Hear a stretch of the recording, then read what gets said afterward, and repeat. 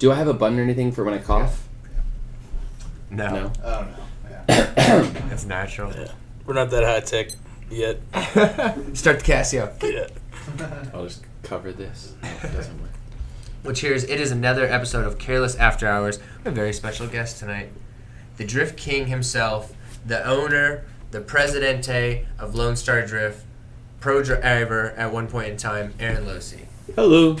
Hello. The drift magician, Right there. you know, the King Drift, The Pablo Escobar. the guy who's Or running real. shit from the front seat of his Ford. Pablo Escobar sounds like he has more money. Really? I don't know. But he probably had a lot of fun cars, though. He made like $400 million a day. Wow. Wow. Yeah, that was a lot. I saw a meme once that put like how much he spent in rubber bands a day, and it was like Yeah. more than the normal human being probably makes in a year. Yeah. Always Just on rubber bands to keep his money intact. I haven't killed nearly as many people with chainsaws either. So nearly he's not working up to that number though. Yeah. Absolutely. That's awesome. I've probably killed more tires though. That's a good way to look at it. I'd put money on that. Actually, no. I bet he did. Tire to people ratio? Mm-hmm. Really? He probably still killed that many more people? Oh yeah, he killed a lot of people. Drugs, man. Drugs. He killed man. like Drugs tens and of money. thousands of people. shit. Yeah. Oh yeah, because like the bombings and stuff, that's a lot in multiples. Sorry. Didn't think about Losey that. didn't bomb tires. Right. So. As a pro, how long were you a pro driver? I don't know how to answer that. If you say pro drivers derived your main income from it, I don't know if I was ever really a pro driver, maybe a pro event organizer.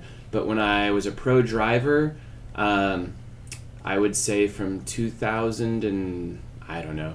I can sum it up for you a little bit easier. When I drove a Nopi, I probably had a $5,000 purse that I won, and then I had multiple purses around the $5,000 range for each race.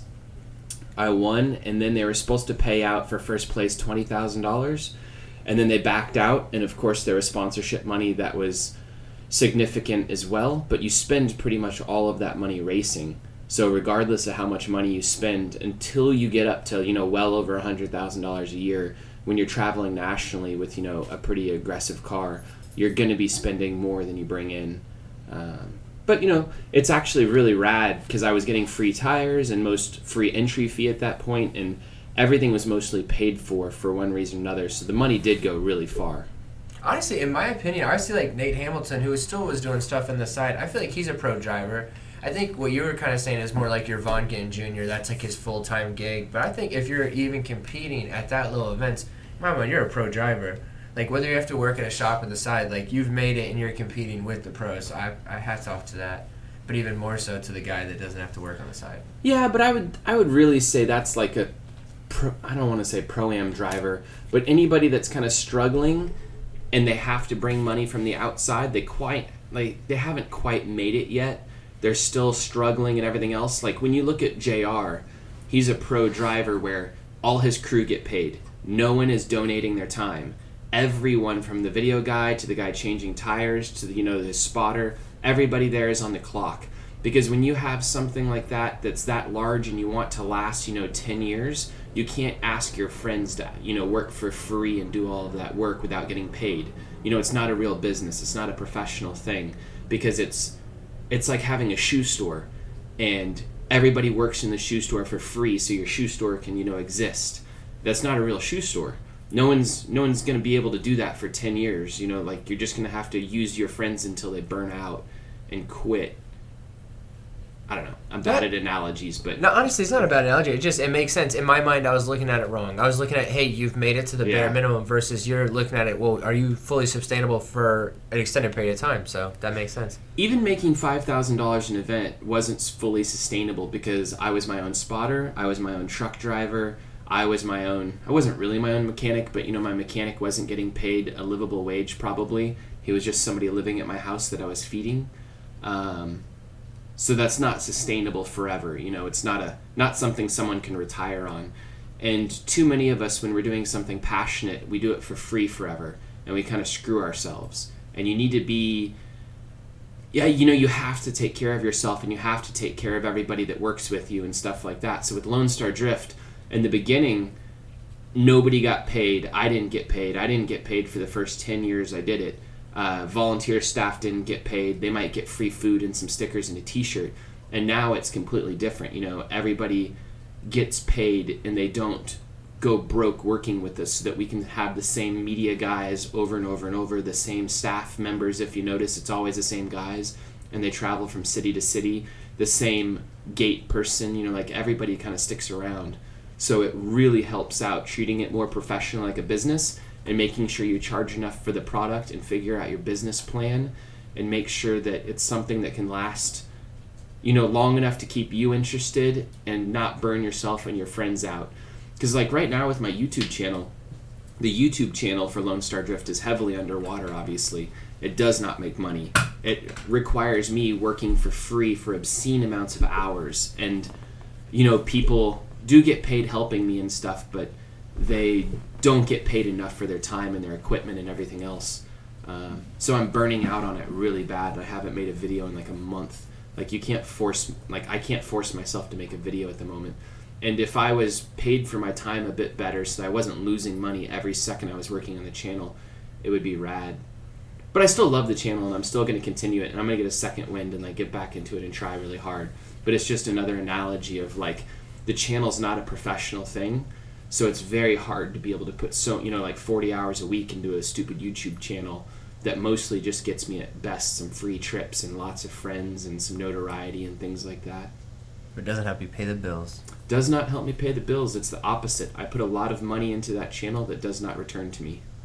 So kind of going back into the Lone Star thing, how many years have you been doing it versus how many years you feel like you got into the flow of it kind of being sustainable, you're paying everybody, and it's now a more smooth business? Okay, in 2004 I started hosting events because my spouse at the time took me to a Formula D event. I thought it was rad, and before that I'd kind of been street drifting and having fun and just like sliding around at night, but people started wrecking cars and doing bad illegal things. And I thought we should kind of take this a little bit more legitimate because no one's learning. They're just wrecking their cars and quitting, and it's not really working out all that well. Like, people were not getting better. And because there was no one to teach us, it would take us 6 months to learn how to, pull an e-brake because there was no one around me I could ask how to use an e-brake. I just didn't even know to push in the clutch originally because we'd never, there wasn't YouTube. There wasn't anything to watch. So I started hosting events in 2004. I was making very good money in real estate, so I didn't worry about money. The events were, I think, $20 to drive and free to spectate. They actually got too big too fast, and I was losing a lot of money because the spectators that don't pay to get in don't respect anything, and they trash the venues, and they're a pain in the butt to deal with. So we slowly raised the prices on spectating to like $5, and it still didn't make any money, and I did that probably for, 10 years. And we were just kind of throwing in events for fun, and there'd be 10 of us out there screwing around. There was a good contingent of drivers back then that were really good tandem guys from Texas that went around the country, and we were a good group of guys. The Tyler Cox and Russell Walker and Stuart Leask and a few other guys. And finally, at some point, I figured we need to... Can I cuss? Yeah. Shit or get off the pot. I love that term. Yeah. I use that every day. I figured I should either quit or take it a bit more seriously. So around the 2014 mark, maybe, I started to take the events much more seriously and focus on media, focus on running it more like a business.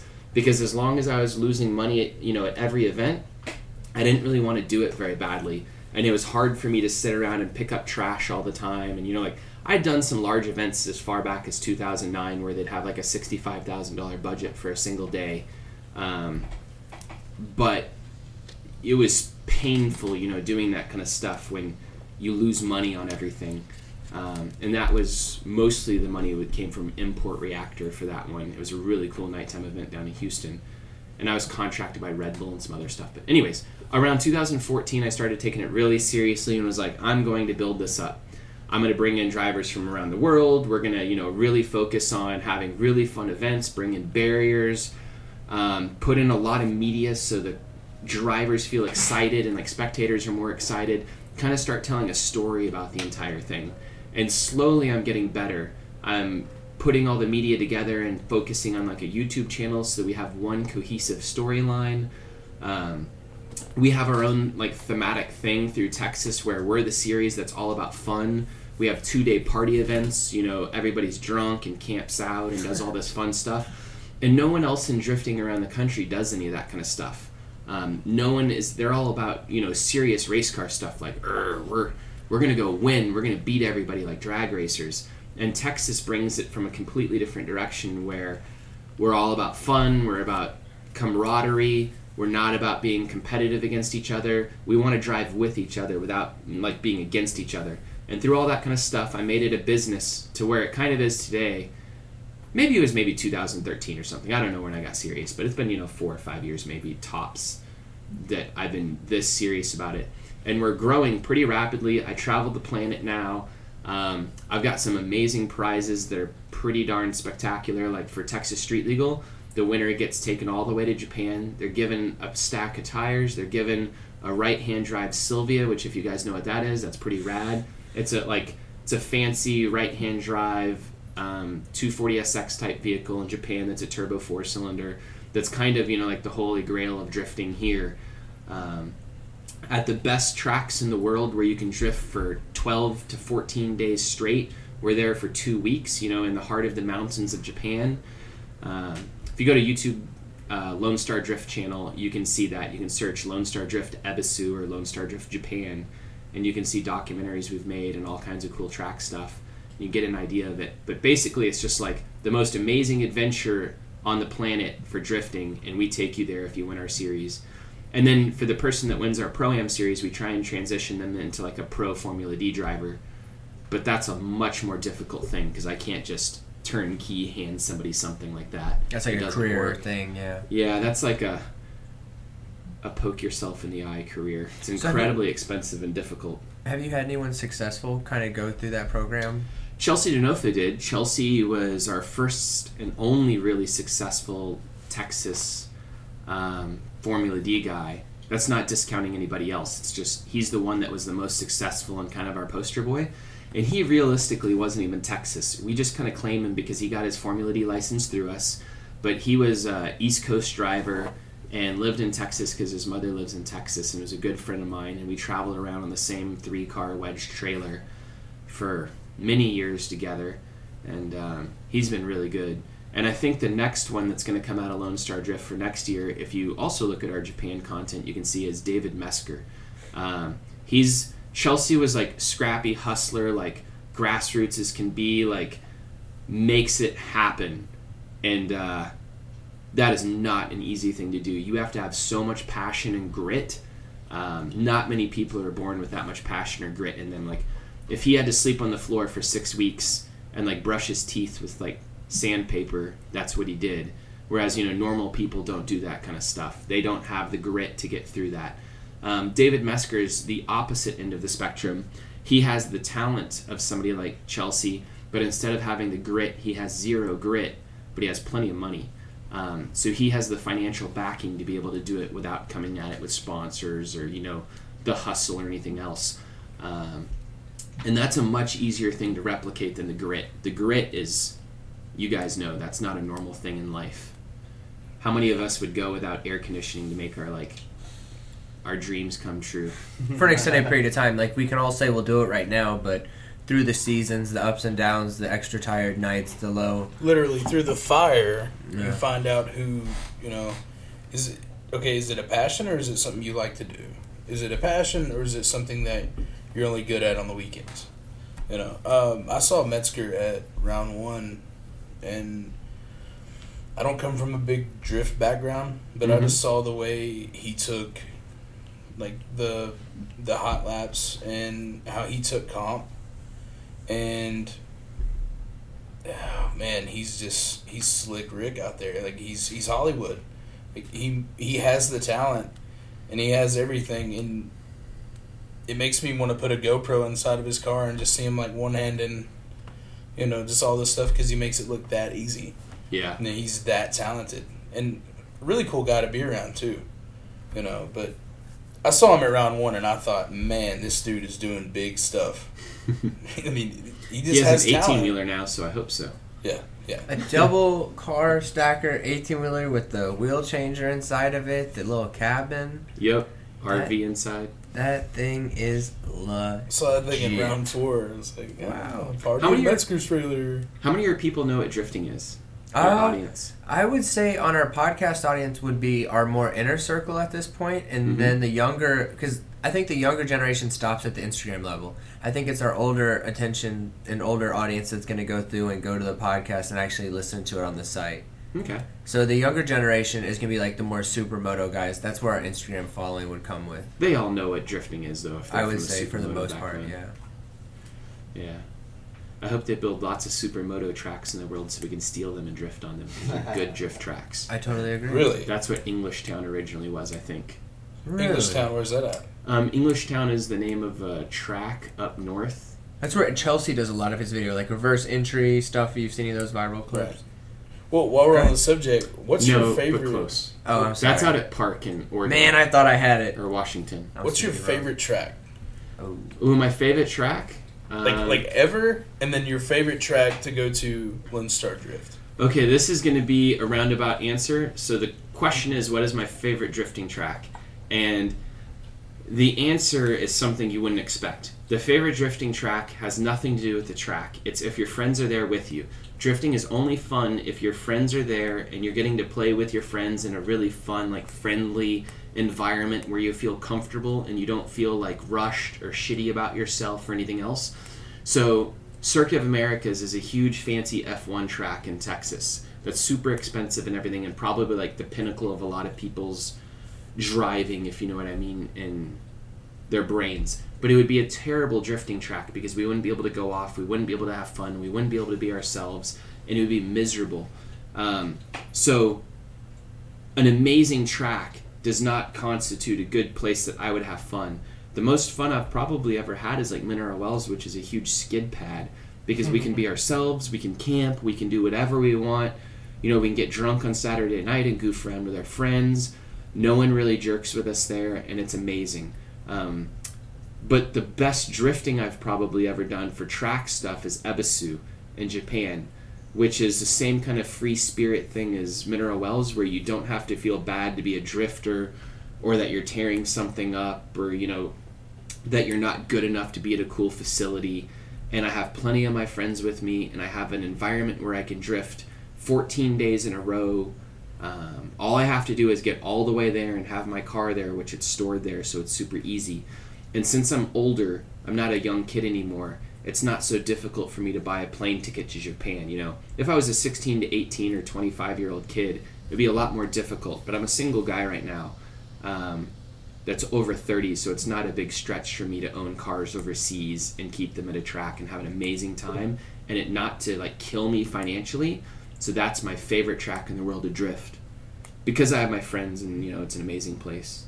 We had Fielding Shredder on, and he talked about Ebisu on his pod when we had him over for the podcast, and he just made it seem like it was this drift wonderland, like this. It was the mecca of drift, and it embodied everything that drift was, and he never wanted to leave. It's like this place if you're like a stunt motorcycle guy, and the whole town of Fort Worth is just like, go do stunts on our highways. We don't care. Like, go have fun. Yeah. Like, be yourself. You want to go do stoppies down the access ramp? Go do that. Like, we don't care. Go do anything you want. That's how it is. It's amazing. It's amazing. They're like, you're not wearing in the city? No, but it's the same concept. The facility is so large, you literally couldn't walk it. Your legs would give out because of the hills and everything else. It's a circuit that has 7 separate tracks at it. Wow. The tracks are complex enough that if it's your first time there, you can spend a week there and you won't be able to master all the tracks because you just have so much to do. A lot to take in. So, like, I've been going for years now, and I'm still haven't really progressed up to Higashi because my friends aren't driving on the tracks. I'm always on the same tracks that my friends are on. So, like, I stick to a bunch of the other tracks, and, like, we never even really have, like, advanced over to that one track yet. Because, you know, your friends aren't doing it, so you're not interested. But it's such a big facility. They have a restaurant there that has amazing ramen and like barbecue and I don't know what else they have. I don't know. I've watched everybody's Yeah. Sorry, go ahead. No, I've watched a lot of the dudes. I've watched your videos from going over there, Fielding's, Taylor Ray's, Adam LZ's, and it really truly looks like they have the little bed and breakfast place you can. Yeah, it's like yeah. like a tiny town. With the it's zoo really like back a ski there. resort. Yeah, because it's built into a mountain and stuff. Like people ask me, they're like, "Oh, I'll just walk in." You're like, you can try, but like your legs are gonna give out. I'm really active and like, woo, like I'll run around that place, and you're like, I can't make it from one end to the other without tiring out. So would you say it's like a? You said ski resort. Is it like a drift resort? Yeah, it's exactly is it what where it is. is it? Like a drift country club, bro. Yeah. Yeah. Like, bring your set of It's tires, come play 9 Breckenridge- holes. It's Breckenridge of drift. Absolutely. And what's Awesome. even better than that is Awesome. America has so much liability and everything, it makes drifting very expensive. So when I go to Texas Motor Speedway and I host an event, I have to have like 3 guys in a safety truck, 2 guys in an ambulance, a guy at the gate making sure waivers are signed, a guy doing traffic, and then 2 security officers and a manager. So that obviously gets very expensive. And to host a 2-day event, that's as much as the track rental basically. And it's way more expensive than you think. I'm not going to tell you numbers, but it's very expensive. Whereas they don't have any of that stuff in Japan because they don't have liability laws the same way. So there's no way for me to have a 10-day event at Texas Motor Speedway. But in Japan, because there's no track staff, there's no one checking to see if you're wearing a wristband. There's no one checking to see if you did a waiver. There's no one checking to see if you have a helmet. There's no safety staff of any kind. They're like, you're on a racetrack. If you wreck, you should be careful. That's really dangerous. You know what I mean? Sounds like their people very just know how to common carry sense. themselves Yeah. over there, is what it sounds like. Well, yeah, they don't have the same concept of liability we do. Like, say you're out on your own property and you're jumping a 3-wheeler ATV, like, you should know you're probably going to get hurt. That's really dumb, and someone should be paying attention and, like, call an ambulance if you get hurt. You probably wouldn't do that without having some type of safety net there. And it's kind of like that when you do stupid stuff in Japan. They're like, yeah, this is really dangerous. You're probably going to hurt yourself. You should be careful. Do people ever get hurt out there? Oh, God, yeah. Yeah, wild trip down the mountain Yeah. in the back of an ambulance. Did you see me almost wreck my... Well, okay, I did wreck my car really fast and go into that dirt berm. No. Oh. I saw the one where Fielding put the What? Skyline into a pretty hard Yeah. wall. Yeah, It's I just saw like that. Just imagine going in way harder even. You should look up pictures of Ebisu jump. Like, it is wild. Oh, is he going to look it up? Look up Ebisu jump. So we got, Right. we got Someone's looking it see up. a steak over here. You can do it on your own phone while we're doing this. Right. You can also look up jump drift. Yeah, look at that. They are like all 4 wheels off the ground. Oh yeah, that would get dangerous real quick. And these Yeah. guys don't have cages. So their Oh, no. version of safety is very different than ours. Their cages are like super dinky Bolton, like exhaust pipe looking cages. Oh no. And like my car there doesn't have a cage, and I can jump my car 4 feet off the ground and no one cares. That's not a good picture. No, there's like. There's some really good pictures. That's crazy. Oh yeah, that's. Seems a little. That would get ugly quick. But That's with a wall directly on your other side. Go back to your original search and look at the video. That was the first thing. That's the Daigo Saito one. Just watch that. So there should be a red car if you're in the audience jumping over the jump. And it should be a super short video. 35 seconds. Daigo Saito insane jump drift at Ebisu. Yeah, EBISU. This is terrible radio. You listeners are gonna have to just take our word on this, or get on your phone and check it out yourself. Yeah. All right, let's keep going. Oh, Evan's going to turn his head. Oh, it's blocked. Okay, anyways, we should stop doing this. You close that window because you're distracting us. Alright, so crazy insanity. So It's an amazing place, though. I absolutely love it. It is my favorite track in the world. But my favorite track in the world is wherever all my friends are driving and have access to cars and we get to play. that's awesome. It's the environment that's around the track, I guess. It's not just the track. Now you brought up the L word, liability. Mm-hmm. It's kind of funny.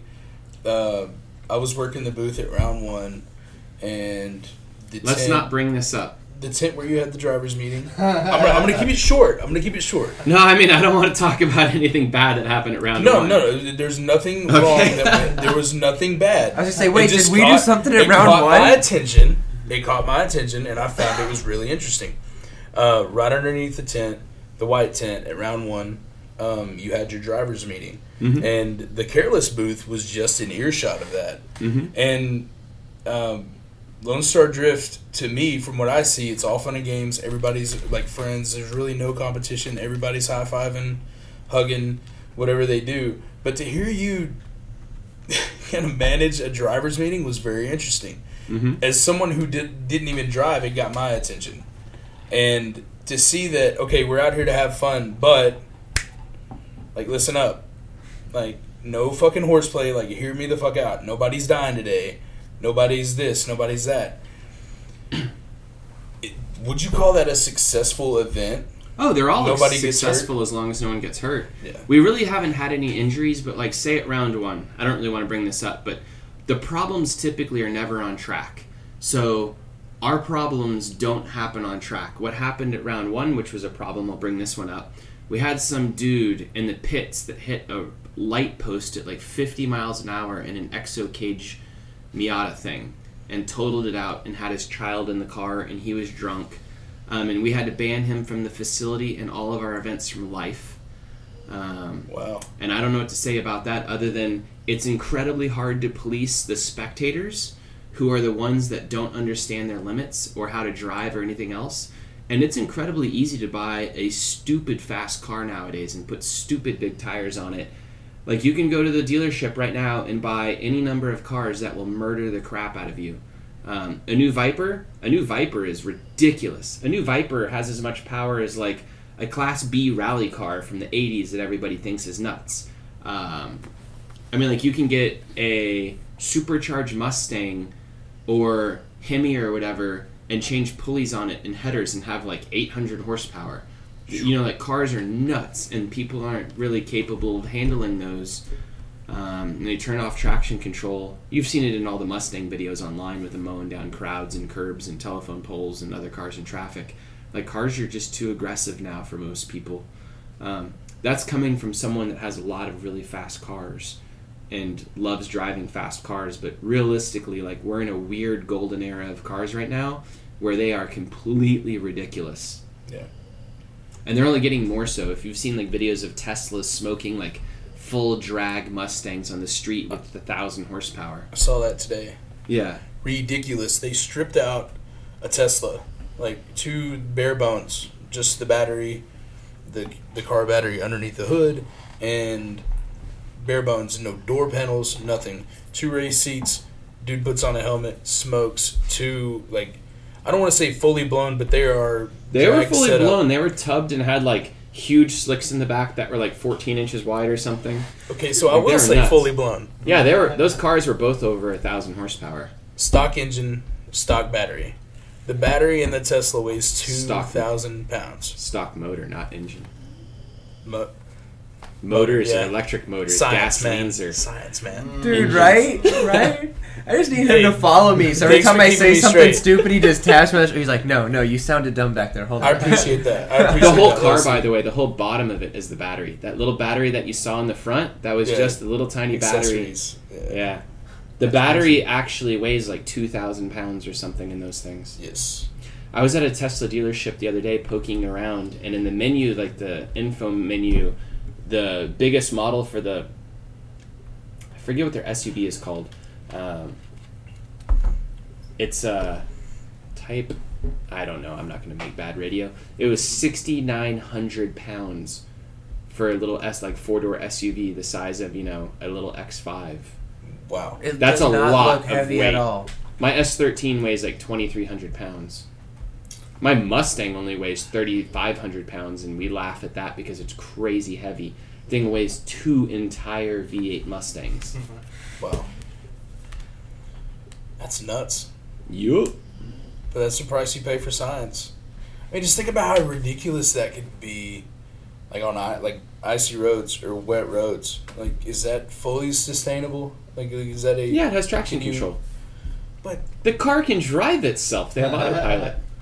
I don't know, man. Yeah, it'll be easier to drive than a normal car, probably. I'm kind of with you, because I drove a newer SUV with the adaptive cruise, and I am with Losi. It runs, but I'm also with you. Just instinctively, I'm like, I don't know about that. Because you're driving an SUV at 70 miles an hour, car gets in your lane, in your vehicle auto adjust that, my instinct's like, no, dude, I gotta slam on that brake. No way in hell this SUV is about to stop. Absolutely. It just doesn't, in your mind, it just doesn't seem possible. The Tesla steer for you and do everything. That's have you crazy. seen the BMWs where they have them drift themselves with no person in them? They go out and like wet down a track and everything, and they can actively like cars can already drive so much better than you can. I don't doubt I it. don't care how good you are. A car already drives better, unless like you're maybe Osbo. So like And maybe, then so there's I a don't theory believe that it. I don't want to believe it. some of the best drift drivers are just like in their car chilling on Snapchat while their car's like drifting. They're not even in the car. Whoa. Like, I saw Vaughn Ginn Jr. eating a hot dog 2 seconds ago. That's some bullshit. It's a fucking hologram in the Yeah. car. Dude, that's crazy. Fucking Metzger's just on Snapchat, just driving his shit. Easily got it figured out. Yeah, I was gonna say the Formula D cars and stuff for more than a decade have had like hidden traction control and all kinds of stuff in the cars, anyways, to help them drive. Really? Mhm. I've heard, and I don't know how recently or how accurate some of this is, I heard that some of the cars, when they win, they take possession of them and inspect them after a win? Or is that more in like NASCAR? I don't think they do. That's in other forms of racing. Oh, okay. Formula D, like they don't really care. Really? I guess hey, it's whatever makes good views, right? It's not that. It's that the cars are pretty much unlimited in anyways, and there's nothing to check. The only things they really limit are like you're not allowed to cut the firewall maybe unless you're a Scion, or you're not allowed to change suspension mounting points, and you're not allowed to run traction control or something like that. But traction control and certain things like that are far more complicated than that. You can adjust a car's ECU and gearing, not gearing I'd say, but like technically kind of, not technically, but like effective gearing by changing the rev limiter and like boost and ignition maps and all kinds of stuff by GPS location on map, as well as like tire speed, because they can figure out how fast the tires are accelerating to see the traction the car is losing, along with all kinds of sensors in the car. So even without conventional ABS rings, I'm probably talking over everyone's head, sorry, but you can effectively have traction control and like mess with cars drastically, and it's inside the rule book still, because cars are so much more advanced for the most part than the rule book can even keep up with.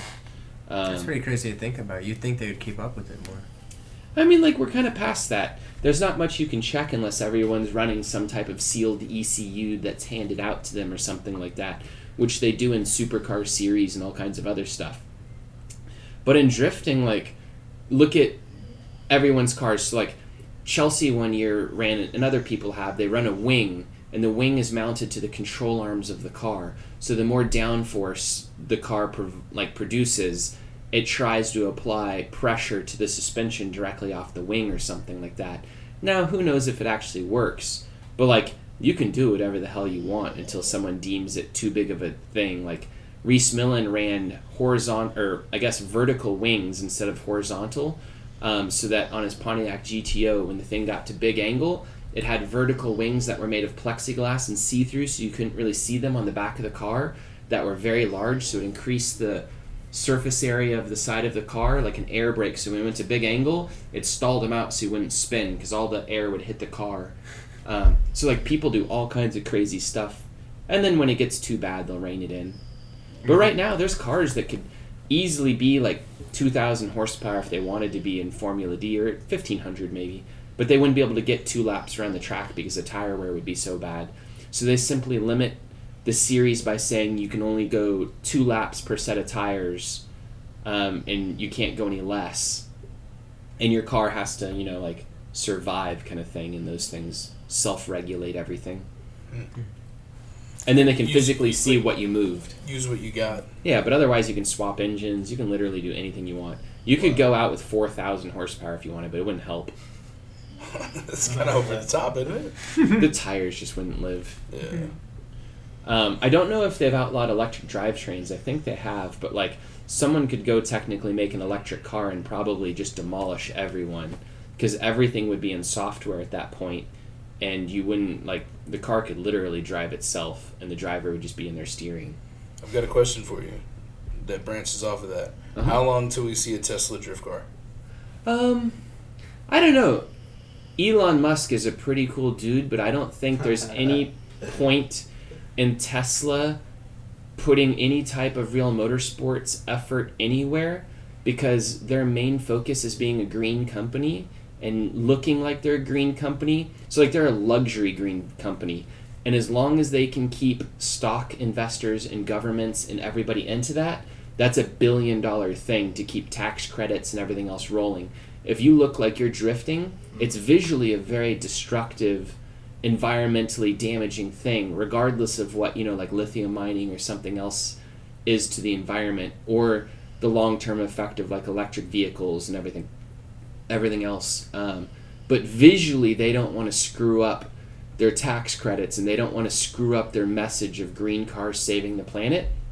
Even if the dude wants to blast 1,000 rockets into space to colonize Mars, which could be the worst thing on Earth potentially for removing matter from Earth, like, I forget what kind of rockets he wants to build to power them, but it would obviously be a big pollutant, and then also removing effective, like, useful energy from Earth to go to Mars.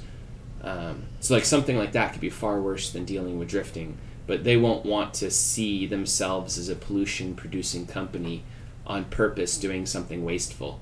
So you could see individuals drifting Teslas, but not the company, like Tesla supporting it. Yeah. And I think we're going to go that way with a lot of large manufacturers. Like Ford doesn't give a crap. Ford's just a good old Duke Boys company, like arm out the window, jump in a Mustang, trying to sell Mustangs to the public.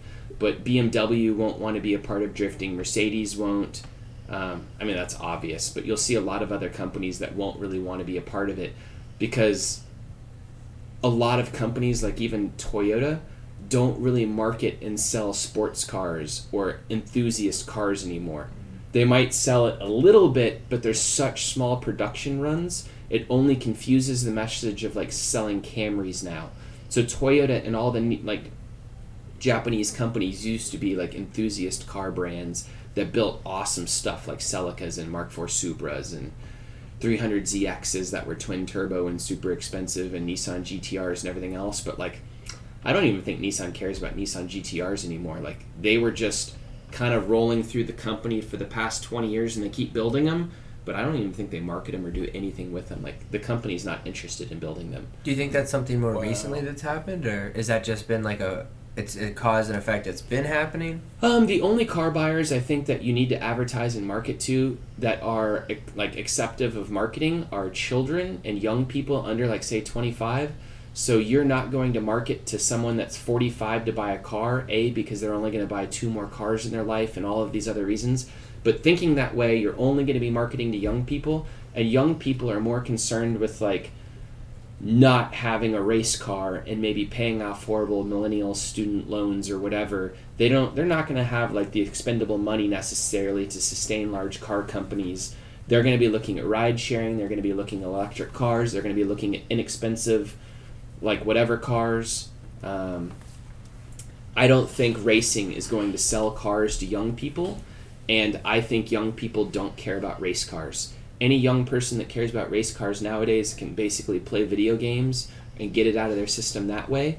The only people that really do it are super hardcore enthusiasts. It's no longer a rite of passage for a young 16-year-old man to get a car and like cruise around on Friday and Saturday nights with his buddies in the car for no other reason than driving around and like being free like American Graffiti. Probably none of y'all have seen that movie. I've seen it. Okay, you know what I'm talking about then. Boom, boom. Yeah, that's what people used to do, and it's no longer a thing. It's too expensive. There's no reason, because of social media, kids can hang out with their friends on Call of Duty or online on Xbox. Right. There's no longer any reason to go meet up with them in person, because A, it's too expensive, B, it takes too much time. Everything's now. Yeah, so I don't think that cars are the same thing they're going to be, like, or they have been, and the marketing won't be the same thing. Like, cars are no longer freedom. Cars are no longer all of those things to young people, like a rite of passage. And because you're losing that spirit in the young man, and he's a much more effeminate person, a race car does not appeal to him in the same way, because it only is detrimental to his life and expensive. Whereas I'm someone where, like, I don't care about working hard. I don't care about doing all that stuff to, like, do my fun stuff. I love it. And cars are, like, a completely different experience to me, but it's because I grew up differently. Sorry, go ahead, Devin. No, I was just saying, in regards to marketing, I feel like there's been a rise in drifting and common marketing campaigns, like maybe even Gillette, Air Force. Do you feel like any of that would have any... So drifting, absolutely, in certain terms, such as BMW and everyone else, drifting works really well on TV for marketing, but they're not marketing drifting at all. So it's like get your attention, not necessarily the sport. They're using drifting to market themselves and have an eye-catching commercial. At no point are they trying to say their cars drift, because they're drifting around front-wheel drive Toyota, Camrys in those commercials. Like, they're jumping on top of trains and some of those things in the cartoon fashion. The cars are doing all kinds of ridiculous things that no one is ever going to do with them, and they are not at any point saying you are going to buy a drift car from us and you are going to take it out and you are going to drift it. No one does that. The cars are not capable of that in stock form most of the time. Like, say the FRS, it just doesn't have enough power. They are simply, it kind of does and everything else, but it doesn't have enough steering angle. You have to modify the car significantly to get it to do that. And a lot of the cars in these commercials are either CG, obviously, or they are highly modified, such as that Pennzoil commercial with the Viper drifting in it. I think it was Reese Millen drifting in that commercial, and they had cut knuckles and all kinds of stuff like a handbrake in it, a hydro e-brake and everything to get that car to drift. It's just a stunt they're doing on TV, like when they take pickup trucks and jump them and everything else. They're not telling you to go do that with your pickup truck. I guess in my mind, I thought it was me. Professional driver on a closed course. Yeah. They're not really promising you're going to have the exact same outcome if you buy our trucks. They're like, no, look at how cool it looks. You want this. Buy this. This is what you want out of a truck. I give the worst drawn out answers, I'm sorry. No, you're great, good. man. That's great. Yeah, people on podcasts, great. they want knowledge, man. Word. Normally it's just us talking about like tacos and new t-shirt products. Yeah. So. Yeah. By the way, what do you think about our great. tacos at the events, man? They're good. We need some feedback. We need to make them better. No, tacos are great. Boom. That's all you need. I'm usually the chef, the guy on the grill. You cook well. So appreciate it. I eat a lot of tacos, so I'm glad we're that Texan. works. We all eat a lot of tacos. Straight tacos, you can't go wrong. Yeah. But yeah, with tacos, it's really hard to fuck up. Mm-hmm. It's really hard to fuck up. Unless tacos. you get raw chicken or something. Definitely is never Absolutely gonna not, go wrong. man. 100%. No, I was just saying control. that's like how you mess them up. Otherwise, I don't know. Quality control, man. Nothing but the best. I'm not gonna lie. At coming from TMS one time, we bought a bunch of tortillas and I put them in the cooler, and it got like the ice thawed out more than expected. And they got wet. Oh, dude, disgusting. Oh, it was like little patties of. It was. You Yeah. probably could have got flour out of it. Mush It went flour to patties. It cost $2 to fix that. It's Yeah. not a big deal. You Well, just it gotta was go get the dang timing things. because Yeah. the person in charge, Mr. Losty, was like, "Where's lunch?" So luckily, the concession stands had tortillas. You're like, you guys get burrito bowls today. We're being You're like, healthy. you ever been to Chipotle? You know when you go to the front, they ask you, We're not burrito gonna or flip bowl? out. We're not Yeah. gonna flip out. Like low-C tortilla bowls. Losty. We We're can going market that. a little carbless We today. can market that. Yeah. Mm-hmm. Put some more garnish on the top and a spork. You'd think it was meant to be. You think it's Taco Bell? I'm not even gonna be worried next time I soggy out the tortillas. That's great. So all this talk about cars. What's your dream drift car? If you You guys have are one? not ready for this. I'm ready. My dream I wrote drift it down. car I'm ready. is something that doesn't break. That's literally my Mustang. My dream car is a car that probably weighs 2,300 pounds, doesn't require me to touch the engine whatsoever to work on it in between events. Like in a whole season, I don't have to fuck with it. The bodywork doesn't fall off. That means no fiberglass body kits that fall off. Stock impact beams, so there's no fancy fabrication on it. I'm describing basically a unicorn Mustang because unicorns weigh like 3,600 pounds. And normal power steering with like 60 degrees of angle. So basically I want a car that I just don't have to work on. I can go drive a ton and then is lighter than the one I have. So I've probably had about 60 drift cars. Wow. Yeah, I probably have at least... Okay, the number might be higher than that. Right now I have a Nismo 370Z, a 2011 like V8 Mustang, a Silvia in Japan, a JZX 100 in Japan, like 5 240SXs, one's right-hand drive, the others are left-hand drive for the rest, and a few other cars. and I have like rock crawler off-road stuff too. But most of the older cars that have like turbo 4-cylinders are really unreliable. My inline 6 like iron block Toyota stuff is really reliable, but it's really heavy. I don't know. I just don't want to work on the cars, and I want to drive. Driving is all about fun for me and not about working on the car, because I'm not a good mechanic, and I don't want to work on the car. To be a mechanic, you just gotta have patience, man. I'm trying to go out there and drive. I'm not trying to work on things. You also need indoor air conditioning. That is important. So would you say that obviously the Mustang's more reliable than the 350Z? No, actually 350Zs are dead reliable. Mustangs are as well, just because they're kind of like built as new cars. Anything after like maybe 2003 or so that's a rear-wheel drive like Nissan or Mustang or whatever, they have really reliable engines. The engines don't just randomly blow up like the older stuff. And reasonably, like the older stuff was really reliable as well, but S13s, which are like little Nissan 240SX rear-wheel drive cars, they have turbo 4-cylinders, and we had to get those turbo 4-cylinders out of a car in Japan, import him here, install them, and then we most of the time put a bunch of like work into them, an aftermarket ECU, a bigger turbo injectors. And every time you modify a car, you introduce a really big failure point, because say Ford has 1 million research hours making that V8 work in that chassis, from vibrations to, I mean, like obviously all the normal engineering work, but like after they engineer it and put it in, they make sure nothing vibrates, they make sure nothing interferes with something else, they make sure no wire chafes through, they make sure no hose chafes through. Like my Mustang is literally stock airboxes, stock drivetrain, stock clutch, stock transmission, stock diff, stock all that stuff. It just has aftermarket control arms and suspension and modified knuckles and racing seats. The hydro, Yeah, so all that stuff is so reliable, and like each time I add something, like all that suspension stuff, it now loosens up and we have to tighten it constantly. So it starts falling apart on track. Sometimes we have to tighten it.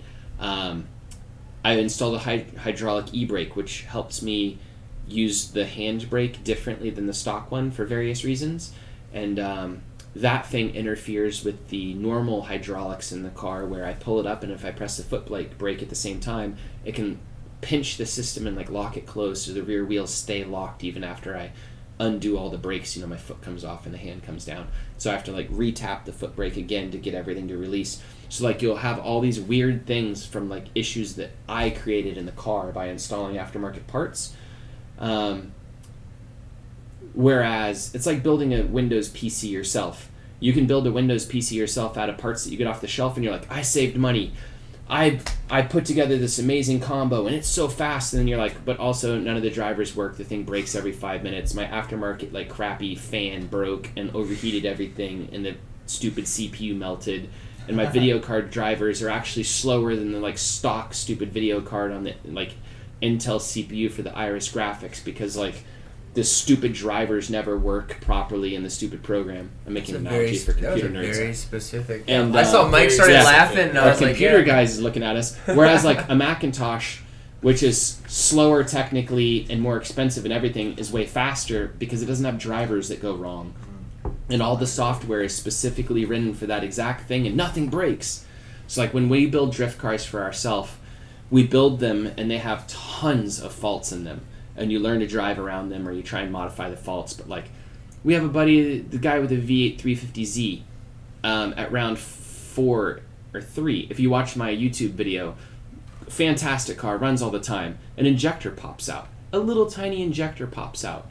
That's one little tiny fuel injector that puts fuel in the engine. Just like backs out slightly because it pops out of the O-ring, catches the entire fucking thing on fire. You know what I mean? Yeah, was that the red one? Yeah. Yeah. So like little tiny stupid things, like one little tiny like O-ring not holding everything together, and the thing popping out for whatever reason because the cap wasn't holding it on, can cause the thing to burn down to the ground.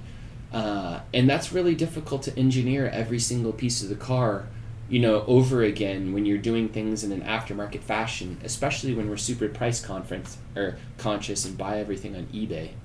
That's crazy. Yeah, that is like such a small thing to cause such a huge... Yup. It's nuts. Forget about it. Bring your fire extinguisher. Yeah, sometimes it's not the giant, man. Yeah. Sometimes it's something really small. Just flips you on your freaking lid. So what's on the books for next round? Mineral Wells, we got it coming up in August. Ooh, August 5th and 6th, Mineral Wells. That is I had the most fun at that event. It's called Pinball Drift because if you know what drifting is, we normally have a track and we have all this stuff laid out and like very specific rules and everything else. This is like a pinball thing where there is no track layout. You just have to follow the leader through a big series of barriers laid out like a pinball machine, and it is really freaking fun. It takes the cars down to like 3 miles an hour in sections. It does really wacky stuff that drift cars typically don't do, which requires a very different type of drift car to win sometimes. So like say David Mesker, that's kind of sweeping the series this year, his car might not necessarily do well on a track that goes anywhere from 60 to 2 miles an hour. Like, maybe his car functions really well on a big track when it has excellent airflow over it and it doesn't overheat and all of these other things. But he has a super modified supermotor in it, which is a 3.4 liter JZ with a dog box transmission, and the radiator is behind him. So like everything's been moved and like the car is basically just super modified and creates a ton of heat. Like, maybe that thing won't even function on a small track. So he's actually, because he's rich, bringing a second car. He's bringing down his turbo BMW. Much to the ribs. Yep. But the point is like, it's a super different thing. And I try and always, like, people don't understand Lone Star Drift sometimes. And I'm like, instead of thinking of it as a fancy, like, country club of race car people, which most race car stuff is, think of it as like a skate park full of kids having fun in like a counterculture activity. We don't need to be fancy and have the biggest, fanciest racetrack with the best pavilion and the fanciest cars and everything. Like, that's not what's fun. Like, if you went skateboarding and none of your friends were there, or it was just like big corporations like trying to sell you shirts. Oh wait, that's a bad analogy. selling you like shitty ass merchandise. Yeah, but it's just a bunch of companies like trying to advertise to you.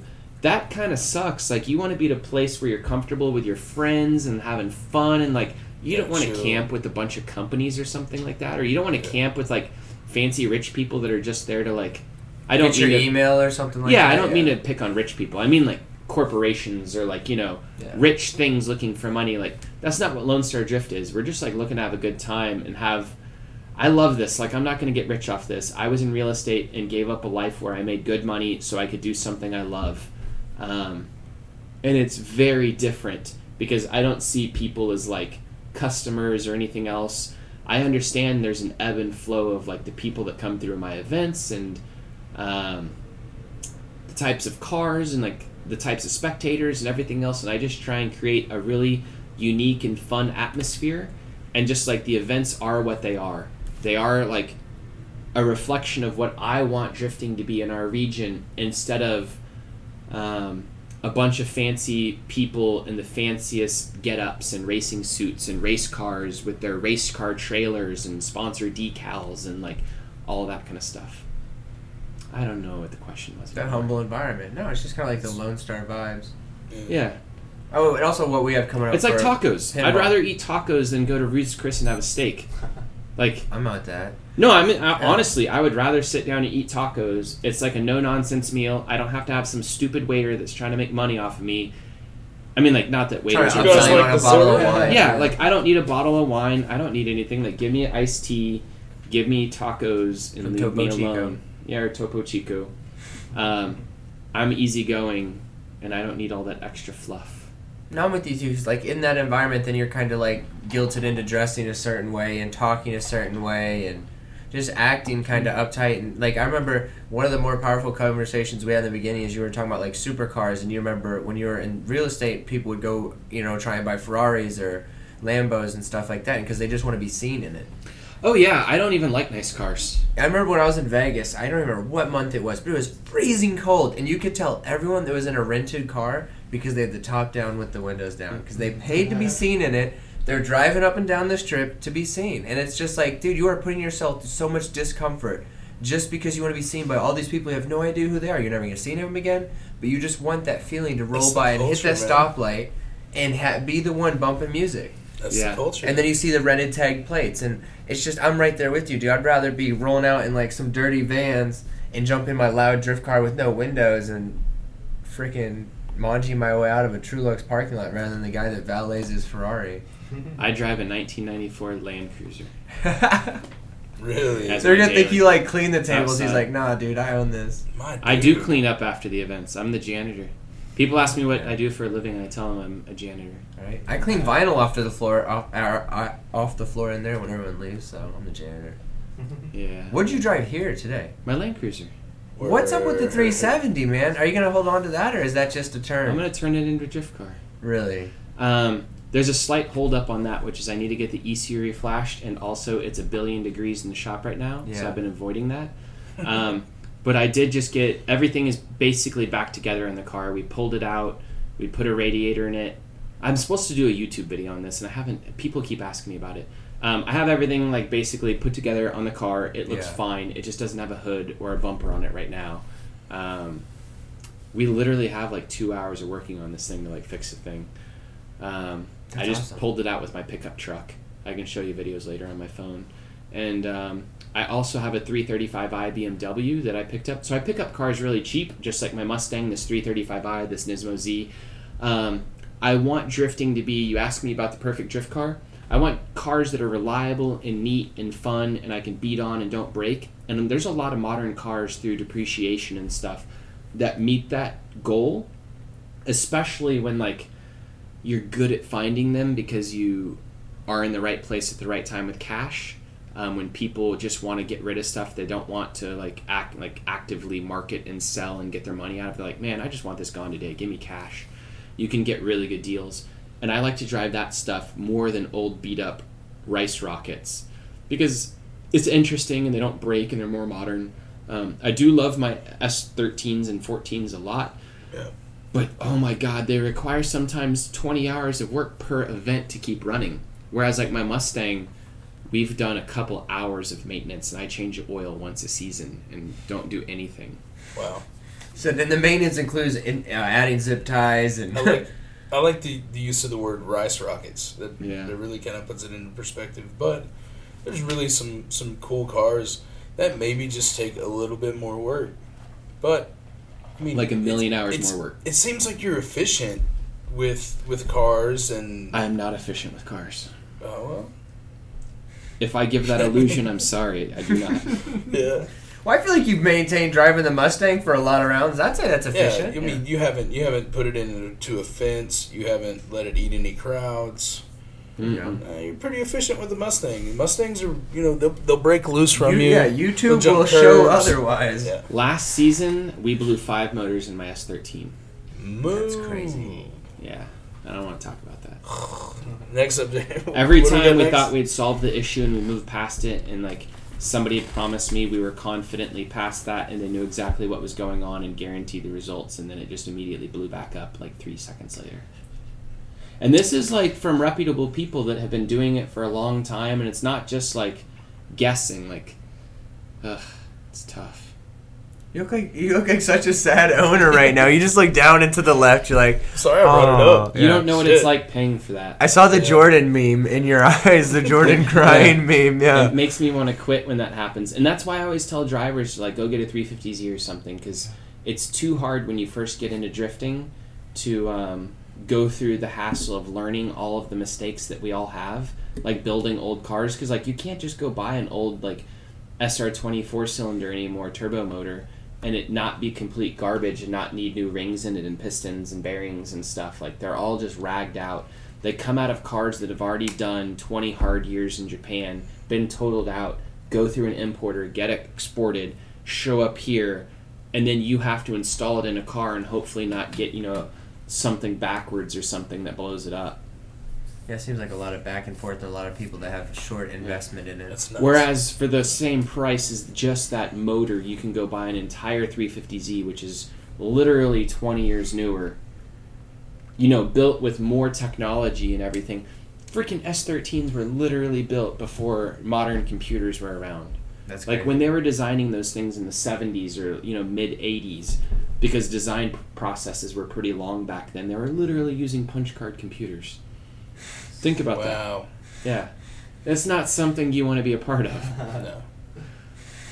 No way. Because an SR20, I would imagine if the first ones were somewhere right around 1989, that means they had to be designed in the 70s, which is amazing they have like ECUs at all in them. And, you know, as opposed to like carburetors and everything. But it just shows you how old some of that stuff is. It's really old. And I love those motors. They're fantastic motors, but oh my god, they're so old. Yeah, I guess you don't even think it's that old, but you start doing the math, and you're like, wow, it's actually got some miles put on it. Yeah. Modern cars have about a 5-year lead from the time everything's done to like the amount of testing they need to go in and everything else. So most probably cars nowadays are designed 5 to 10 years out, and then it takes that much time to like finish testing them, get all the tooling made in the factories, and get them like printed out, kind of thing. It's crazy to think about, man. And that's pretty fast nowadays because, of course, they have computer modeling and they don't have to do everything in the real world. Probably the fastest a car company could get something out is like 4 to 3 years, and that would be fast and probably have a lot of mistakes in it. That's nuts. That's so nuts. Can't even think of like what all it takes to like get that factory up and rolling. Took me that long to get YouTube channel going. That's still I'd rather breaks take a down. swing at the YouTube thing. Yeah. Screw engines. I'll Yeah, leave no, that to some big wig. Yeah. But honestly, I don't know if I said it earlier, dude. Props on your YouTube channel because your content is 5-star, and I don't think people take into account all the detail. Like, I mean, because I remember we were talking about doing like Facebook Live at the events, and even you were saying like your cropping and the framing, everything is taken into account to cut out dead space and really maximize full attention of the video. And that stuff, even as a content creator, I wasn't fully taken into account. So props on that. Thanks. It is a lot of effort to create something that is in the image you want to make things look a certain way. Because obviously, I try and make the events look better and more exciting than they are. If you're a random person that comes out and doesn't bring a helmet and doesn't ride along in the cars and just sits in the crowd and is shy, it's a very different experience. Like, you've been inside cars, you've done all that stuff. Like, there's different levels of exciting. So, like, if you're just a person that sits at one vantage point in the crowd and never does anything, you know, like, it might not be as exciting as if you know all your friends, you're drinking, you're having fun, you're getting in cars, you're riding along, you have amazing tacos, like, you know, you get to do all the cool stuff. I try and show all of that in the videos. And if you were live streaming, you'd have the, like, you know, from your perspective out in the crowd, from one focal length, which is your phone, you'd have a very, like, one perspective view of the event, and it would not be nearly as exciting because you wouldn't really see any fun part of the event. There would just be every, you know, however many seconds a car would kind of get close and be like, Nice. and then it'd be 58 seconds of dead time, and then yeah. That's why nobody watches road racing and stuff on TV for the most part, except maybe F1. It's so boring. My grandpa. Yeah. People just watch NASCAR for the wrecks. They don't watch it for the race.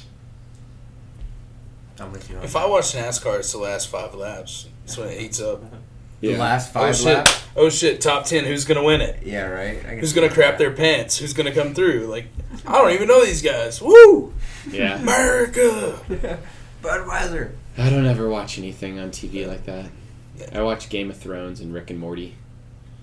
Really? You watch Rick and Morty? Everybody That's- watches Rick and Morty. I don't. Oh, I'm sorry. I just know about it. That's I You couldn't gotta call go watch that. Rick and Morty. I couldn't call that. Aaron Lucy watches Rick and Morty. Rick I and know Morty they is just the released most... a new season, I I don't even watch Game of Thrones. It's out in a couple days.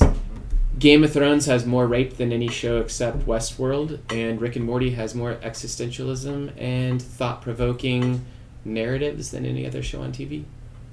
Two interesting ways I to mean, look at I've both those delved shows. in both of them. I just don't watch them. Yeah. Fuck society. Both of them We were on just Netflix, talking I about think. Westworld had to one-up the raping and incest in Game of Thrones, and the only way they could do that is to replay the same timeline every day to... Have any of y'all watched Westworld? No. Oh, God. Not at all. Okay, then the joke is lost. They have the same characters in that show get raped and stabbed every single day of their lives. Really? For like 20 years. Nice. So terrible. Wow. What has this world gone to on television viewing? You need to go watch. Westworld's a pretty good show, but it's like, oh god, like what are they gonna make next? Yeah. How do they push the envelope a little bit further after this? I don't know. Westworld's actually like a 30-year-old movie that they just picked up and redid. And like Game of Thrones is like a 25-year-old book that I read a decade ago. Wow. See, I'd rather read the book than watch the show. You're not I'm more down of a for the book. guy. I'm more of a book guy. The books are really long, and you haven't watched Game of Thrones, have you? There's more than 100 main characters. Awesome. Okay. I like books. I like to read. I was going to say I love books too, but I was going to say that's a tough book for most people to get into. It's brutal. Just because of so many people's point of view, obviously? You get to like book 4. Did you read it, by the way? I had them, and I read... I couldn't. You can't even keep up with the characters until you watch the TV show because you can like see them and visualize them. And then there's probably the book has like 60% more characters, and then you get to like book 4 and they're just like, oh, guess what, we're in Dorne, we have an entire new series like cast, we're not even doing that other set. You're just like, what? You're like, what happened to everybody else? You're like, yeah, we're not going back to that for a while. Good to know. Yeah, like the books are complex and like they go back in time 1,000 years, and like you literally like they need a thesaurus to keep up with. They're brutal. I'm at the show. Forget that. And everybody has like the same name through generations, like all the Targaryens and stuff. And you're just sitting there. You're like, I don't know what they're talking about. And like I watched the show and read the books, and you're still just like, I don't remember. You got me lost. I'm gonna check it out. Yeah, you should. It's good. Yeah. The books are really good. I listen to audiobooks, and each one, I think they're at 6 now. Each one is 40-something hours or 50 hours. Goodness. So like you're talking 400 hours of audiobooks literally. Awesome. It's nuts, man. All right. I think Props for you trying to even show take that on. is ahead of the books now. Yeah, the show is ahead of the books, and they've cut a lot of the book characters out. Like, spoiler, everybody turn off this podcast. Like Lady Catelyn comes back. This is already out. She came back in the book as Lady Stoneheart. So like you have entire characters that were resurrected and back in the book that they don't have in the show. And that's not really a spoiler at this point since the show doesn't have that. Gotcha. But there's lots of stuff like that. You're just like, what? You're like, entire storylines are gone. Like, probably important storylines. I'm missing so much. Now I'm getting death threats. Not on this channel. We got good followers. It's not live. Yeah. No, I You have know. some time to get away. You have some time. How much is a ticket to Mexico? Your Land Cruiser would make it. I drive my Land Cruiser back and forth to Colorado multiple times a year. That's awesome. The only problem is it has bad gas mileage, but it has like 360,000 miles on it. What year model is it? 1994. Yes, sir. They don't give up. No, sir. Has lockers front and rear, has 529 gears, has 35-inch tires. Dang, I It's gotta go awesome. outside and check this out. Fuck them up, Losi. Yeah, Well, it has no fuck real 'em up. paint on it. The paint's falling Oh, off. I'm not worried about the paint. It's supposed to be nighttime. I sleep anyways. out of it all the time. Really? Word. Camp out of it. Where do you go to a campsite, or do you just go I anywhere? go to Colorado. Oh wow. Colorado is very different. They have a lot of state, like, owned land. Texas is all private land. So, like, in Texas, if you're not inside your house or, like, on a sidewalk, you're trespassing, basically. So, like, if you're not buying something from a store or, like, driving actively somewhere, you're basically trespassing anywhere you are. Like, in Texas, you have no personal space that you can just, like, if you're a bum and you don't own a house, like, you don't even have anywhere to stand, really. Whereas in Colorado and a lot of other states, you have lots of public land, so you can go lie down and like you're not trespassing. You'll notice this now that I said it. Everything is fenced off. There's barbed wire everywhere. Large mammals cannot access Texas. We have no indigenous large mammals larger than a deer. I noticed. I watched a very random but interesting video. It was all the things that like downtown cities do to deter homeless people, like the spikes they put on ledges, or Those are pigeons. Well, also the no. Wow, that makes me look bad. Okay, even the benches they put armrests. Fucking right in the ribs. Yeah. They put the armrest in the center so people can't lay down, Yeah. or they like break things to make it look like a modern seat, but it's to take away from the bench. But the pigeon thing too. Dude, you fucking right on Yeah. the edge of your chin. You couldn't see that. I'm behind the mics, but I'm crying. It's right called Evan, get up. uncomfortable design, by the way. Yeah, that's absolutely a thing. They design that stuff all the time, and it's kind of crazy. It's crazy because in your mind, it's like, oh, that looks aesthetically pleasing. But then they're like, no, that's to keep the homeless people moving. Yep. It's crazy. They build stuff that way so that you don't stay long. When I lived in Manhattan, you had to buy a combo meal at McDonald's to even be able to sit down for more than 15 minutes. Well, exactly 15 minutes. And after 15 minutes, if you didn't buy another combo meal, you got kicked out. So hungry if you're trying to chill for a half hour. Yeah. So when you live in New York and stuff, you're very aware that there's nowhere for an individual to go that doesn't have their own apartment or home or something or job. There's nowhere to go unless you're a consumer. So we're very consumer oriented. I'm getting existential here. I know, it's crazy to think. But if you're in Alaska, you could just go hang out on a mountain somewhere. You can just go do whatever you want. You can go lay down next to a river for a month. You can just camp. Can't do that in Texas. Damn. Fuck you, buy something. That needs to be on our flag. Fuck you, buy something. Right under don't tread on me. Come and take it. Fuck you, buy something. Yup. Fuck y'all, buy something. Right. So anything big coming up for Lone Star before we wrap this bad boy up? Not really. Just gonna keep killing it? No, Lone Star Drift, I've been trying to do some things for the past couple years, I've been trying to find a small, defunct city that will allow me to host a street drifting event in it. I think that would be really fun. We started hosting events at a police academy. Track is very small and technical, doesn't really, it's not conducive to a bigger comp.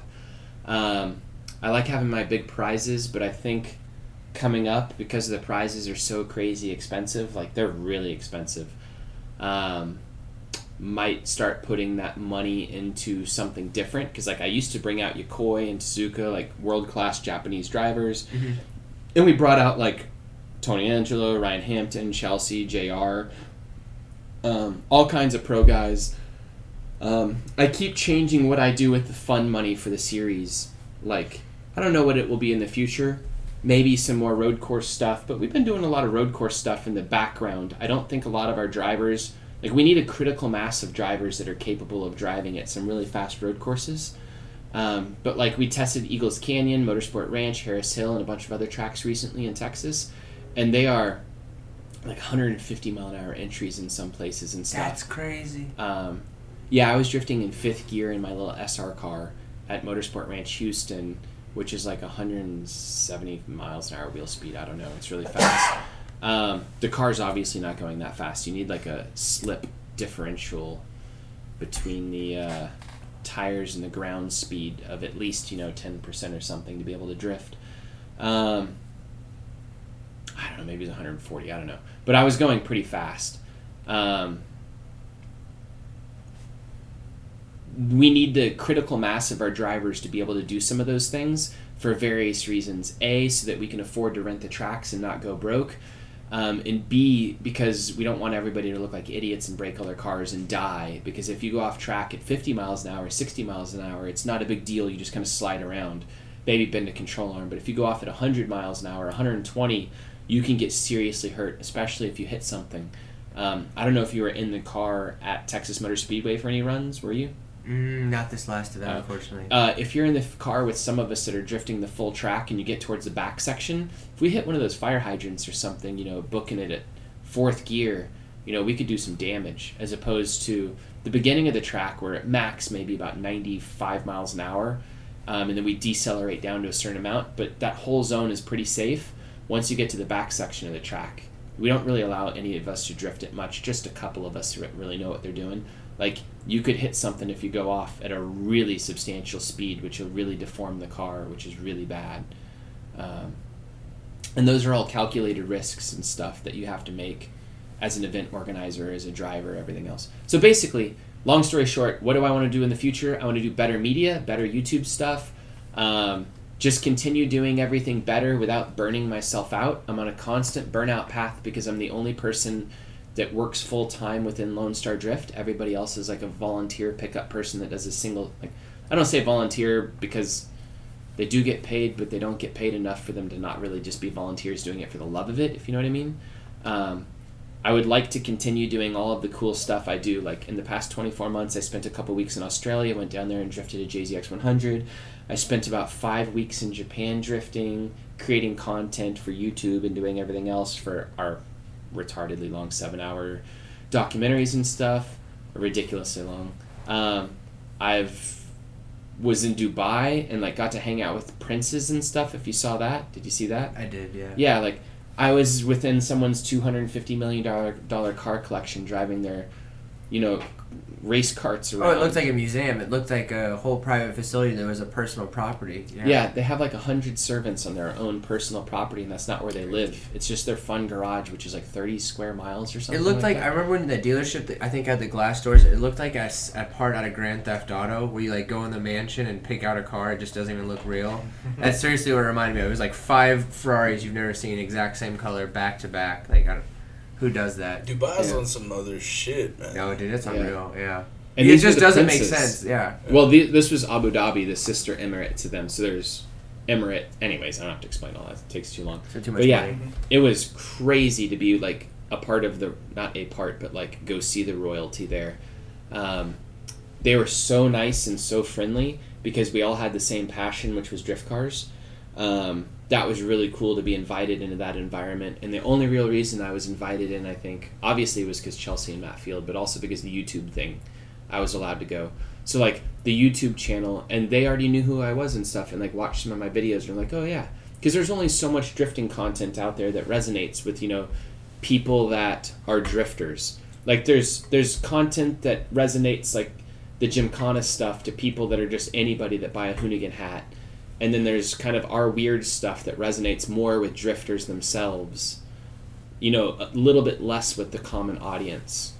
So we're kind of niche. I mean, I feel like at one of our sit-downs where you were showing me, you had a pretty good stronghold on a lot of the suggested searches for keywords and drift how-to videos. You're like that was Chelsea, not me. Chelsea did a really good job with that. I think it was drift behind the scenes because we talked about you did the S2000. If you typed in like drift S2000, or you typed in drift Miata, or you typed in drift. Yeah, I have some of the niche ones like S2000. Which that's still strong. Yeah. Yeah, I mean, like I think I have 4 videos over 100,000 views, but still like that's $150 worth of ad revenue. Per video at that level, or $200. Like it's not very high. The channel doesn't monetize well, even when you get larger numbers. You just get a larger audience, and I really like to like bring drifting, and really my style of drifting, to the larger audience. I have a very different style than like most people. Most people, if it's Hoonigan, they're doing burnouts and trying to show people like massive burnouts and like YOLO, we're cool. Basic like, look at us. Slayer. Well, I mean, like I'm not saying it's bad. It's just very. General purpose, I guess you could say. Like that's not a drifting channel necessarily. Like Hurt and those guys enjoy drifting, but their general audience just wants to see burnouts and like monster hats and like famous stickers, which there's nothing wrong with. We're just more of like the specific grassroots drifters who don't really watch professional stuff so much. They really enjoy like being out there with their friends, and I equate it to like the skate park feel, where you're doing your thing and you're loving it. And not every kid at the skate park thinks he's going to go pro, or like has sponsor stickers on his board, or like all that other stuff. And a lot of our guys do have sponsor stickers, but it's because it's an expensive sport and they need help. But it's not because they have the illusion that they're all going pro and they're about to go sell you Coca-Cola products or take an interview like, oh yeah, man, we ran great. Take a sip of their Coke and then just hold it there for the rest of their interview. Brand it out. Yeah. Oh yeah, the Coca-Cola, blah blah blah, blah blah blah, Toyota, blah blah blah, went great today. It ran great. Like you have to feature your sponsors. Right, and I was gonna say, and that feels so insincere because like I have a lot of sponsors, but like, what would be the purpose of me saying them all out loud right now? There would be no context in it, and I could say like, Garrett Turbo has, like whatever, supported us and done something specific, but you have no context for that, and it's me just saying a sponsor. And with today's younger people, that actively works against the sponsor. So, like, that hurts Garrett if I randomly mention them because they're like, fuck Garrett. Like, I don't want to be advertised to. They need to organically see the product and, like, think, like, oh, man, that thing's cool. Like, look at that look at that turbo car like, oh my god, that sounds cool. And then they want to know what it is, and then we tell them. Instead of just like, oh man, you should buy this product for no reason other than I say it in this video and I'm wearing a hat. Right. It's a good way to look at it, because I think This the is same what way. I have on my car. Buy my junk. Yeah. Yeah. Sure. It comes off as very like cheesy and very like Yeah. overdone. And if the people have to go figure out what it is a tiny bit, they have more invested in the care, and like it's a better thing, I guess. A better, like, I don't know how to say that. This is better branding, essentially, Yeah. if you can get someone's curiosity versus you have to pitch it. It's my job as a media creator, a creator of media. There we go. It's my job as a creator of media to make the media cool enough that you want to know about something. And, like, you want to know what makes those cool noises, or, like, why the cars are on track for so long on those tires, or, like, you know, something like that. Because without context for why that product is cool, and them wanting to come to it on their own, there's no point to talk about it. Because otherwise, it's just someone giving you money to say something that's not sincere. Yeah. And, like, all of our sponsors are super sincere, and I've dealt with them for, you know, sometimes up to a decade, and they've been with Thin Drifting for a long time, and, like, it makes sense. Otherwise, it's just, like, spam. Everybody's so over spam. Nobody wants to be advertised anymore, too. I agree with you. Everybody's favorite 5 seconds is a 5 seconds they get to skip an ad on Yeah. YouTube. Brought to you by Careless Apparel. Bam, plug. Yeah. For But, what like, if- everybody that's listening to this podcast knows what Careless is. You don't have to say it once. You already They know what it is, Yeah. that's why you're here. You know what listening it to is, and they appreciate the brand, and they want to be a part of it or everything else. Or they're just about it because of the lifestyle or something else. Like, you don't have to say it 50 times. Like, the people already know, and they're already plugged into the brand. One thing I want to say, now you know your people way better, but I would like to see some more of your travels behind the scenes. I feel like you go to gnarly places, and Is you this don't 7-hour show video not long enough for you? That's true. I take you in the bathroom of some of those places. What? I literally got one of my videos taken off of YouTube. I and, tried to like, find this it one with killed Chelsea my- pissing. Yeah, his dick's not actually in it, but, like, you could imagine it. I'm filming him in the reverse camera on the side of a highway in Dubai, peeing, which evidently is a felony and we could have been deported. But I thought it was funny, and someone flagged it as porn, which, like, stopped my entire channel on YouTube and got the entire channel shut down. What's that video called? You can't see it right now. Oh, It's in okay. the background. I got you. But basically, we just went to and like people already don't like it because we went to the Grand Mosque, which is a very religious, like, Muslim site, and we did a bunch of stuff like that. So, like, the video just pissed people off in general, I think. Well, you have a Texas-based circuit. I feel like a lot of them are not trying to potentially see that. Yeah, maybe. But I mean, like, we film ridiculous stuff. Like, I don't really. I got you. There were some things I did have to delete recently from the Japan videos, but I won't say what they are. You'd have to put a lot more alcohol in me. On the recording. Yeah. Yeah. We'll go into that later. We can't post it now. Yeah. Well, there was a bunch of Posties illegal get stuff that intro. we can't really Yeah. post because it makes. I don't really care about looking bad because I'm way beyond that at my advanced age of not caring. No, I mean, like, after you've See, been around the careless block. is for everybody. Yeah. Not caring with a K, folks. It's Yeah. not caring with a K. Losi doesn't care with a K. You know, that's okay. I'm gonna leave that one alone. That joke. Anyways, what were we talking about? You're Oh yeah, advanced we age. have no. We have so much stuff that's already behind the scenes. Did you watch a 7-hour video? Honestly, I don't think so. Yeah, then you can't ask for more stuff. There's enough stuff. In the video. That's the one where Adam LZ and Taylor Ray and all of us went to Japan. Oh, then I did. I watched it in parts, I'm going to be honest, because I watch it during our work day. It's I honestly apologize. not to be meant to watch in a single part. It's meant to be in the background as, like, someone that went with us. Yeah. You can just, like, put it on, and if you're at a work day, you can, like, walk up and see stuff, and it's just in the background playing. I made it in a specific way because no one makes content that way. And I made a 5-hour video and a 2-hour video there as well. And I think that people like that weird content. Well, I like stuff that you can put on in the background in general.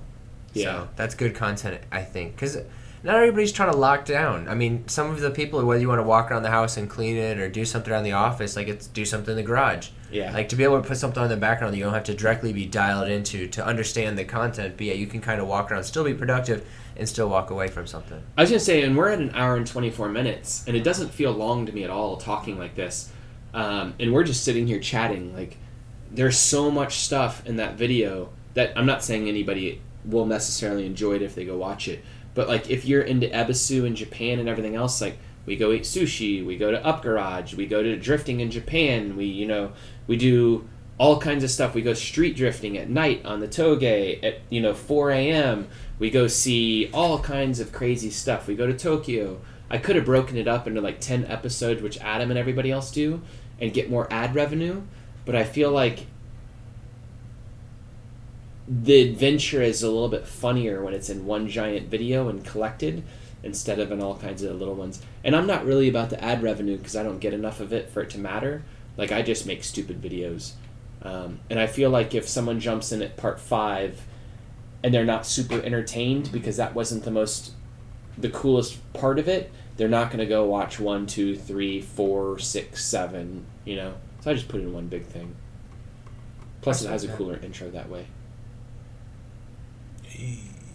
Does it still break it up and do ads in the beginning, or in the intermittently? Or I is can that put up to ads you? anywhere. In all of my videos, I never had more than one ad. That 7-hour video was the first one because Adam and Taylor were like, "You're friggin' stupid, Aaron. Like, put more ads in there. Put one even every 30 minutes, and there'll be 14 of them."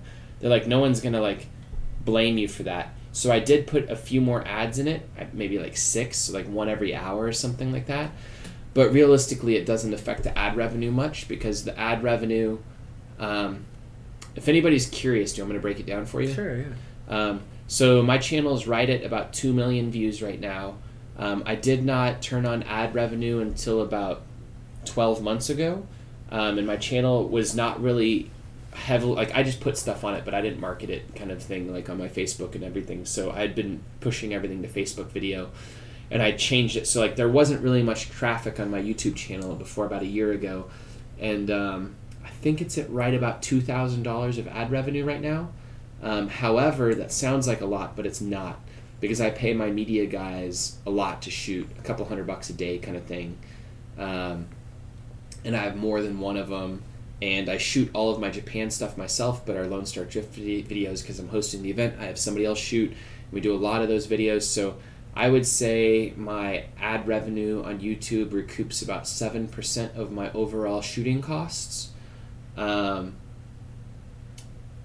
So I'm very drastically in the hole on that. However, I do have some awesome, like, not on the site Patreon, but just people that are like Patreons that, patrons. Yeah.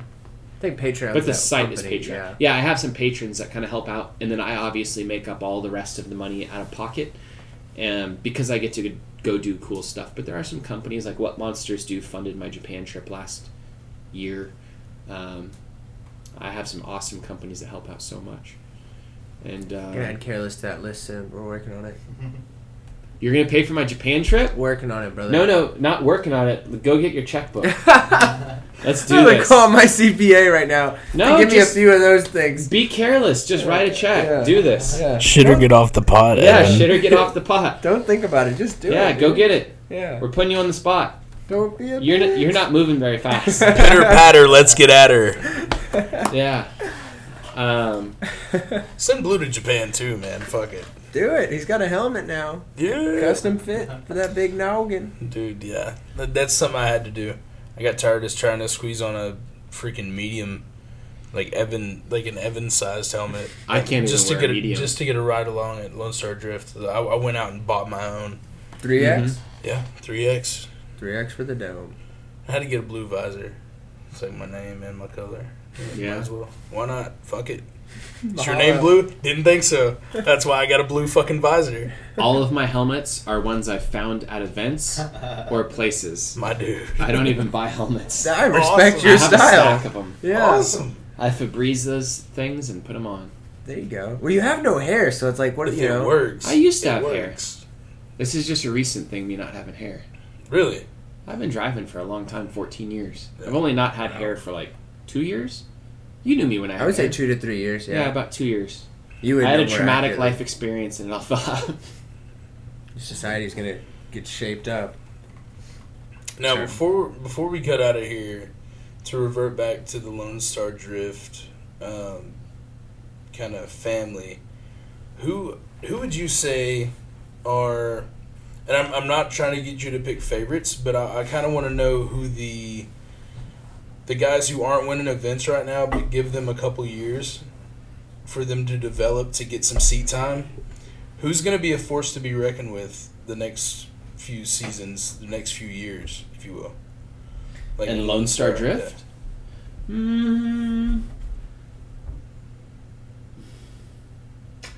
Radio silence. Sorry, 1 second while I think. In Fine. Pro-Am, I think that we already have a bunch of really good drivers, such as Harrison, such as Fielding, such as Jeff Kurtz, and a bunch of others that are fantastic, that are going to not... like, any of them can win any weekend, depending on how things are going. Especially someone like Fielding. He is really fast when he wants to be, and then he knocks himself out kind of thing. Mesker is more of like a robot, where he doesn't screw up, and he's got a really, really, really solid car and a mechanic and everything else. Yeah. And he doesn't have... I assume he doesn't have like butterflies in his stomach, because it doesn't really matter. Because the kid already has money. This isn't some like breakout thing he's doing. This isn't some career. Like, this is some hobby he has, and he doesn't have to sustain it through winnings or like through anything else and like make it to the next level. Like, kid can go do whatever he wants. Right. So he doesn't have to deal with a lot of that stuff. I don't know. So basically, a more of the same in Lone Star Drift Pro-Am. All those guys are awesome. I think the one where the people are really going to like pop up is Street Legal. You start seeing some people such as Patrick Carson, this Nick Bierman kid. Shouldn't say kid, he's probably like 50. You have a lot of people like suddenly jumping up. There's a Corey Liberto kid. I was literally just gonna say him. He's the purple probably Mustang. also almost 30, I don't know. But you have a lot of dudes that are coming out of left field that are driving really well, and they're in pretty basic cars, so like it's hard to tell sometimes how good someone is when they're in a Pro-Am car, because the cars like are really aggressive. Yeah. The cars can make up for a lot of, not that they're not great drivers, but Fielding's car is like a monster at this point. Same with what's his name, Mesker. Harrison's car, like Harrison's just a really, really good driver, and he doesn't like, his car isn't really there to fill in the gap. Like, he was doing just as well in that stupid V8 Volvo. Kid's really good. Whereas, like, I don't know how well Fielding would do in that Volvo, but it doesn't matter. He doesn't have to drive it. He gets to drive his monster car. It's kind of like Patrick, like you said, because didn't his old car like not have power steering? Because I remember he let a few people borrow it, and they're like, "Dude, how do you drive this?" Yeah, that car's a mess. His beer can one, his previous 2016. And I would one. like to say like Julian or somebody would be a standout, suddenly some like success, but Julian's been driving a long time, so like a lot of those guys are good, but they're going up against so many other good guys in crazy cars. You really don't notice which ones are jumping out. Whereas in Street Legal right now, the kids don't have to have a lot of money. It's like a super, super grassroots like skateboarding thing. Like, just some kid can show up like Corey Liberto, where they bought a $4,000 car, painted it basically, and did some body work, and now are like completely surprising us.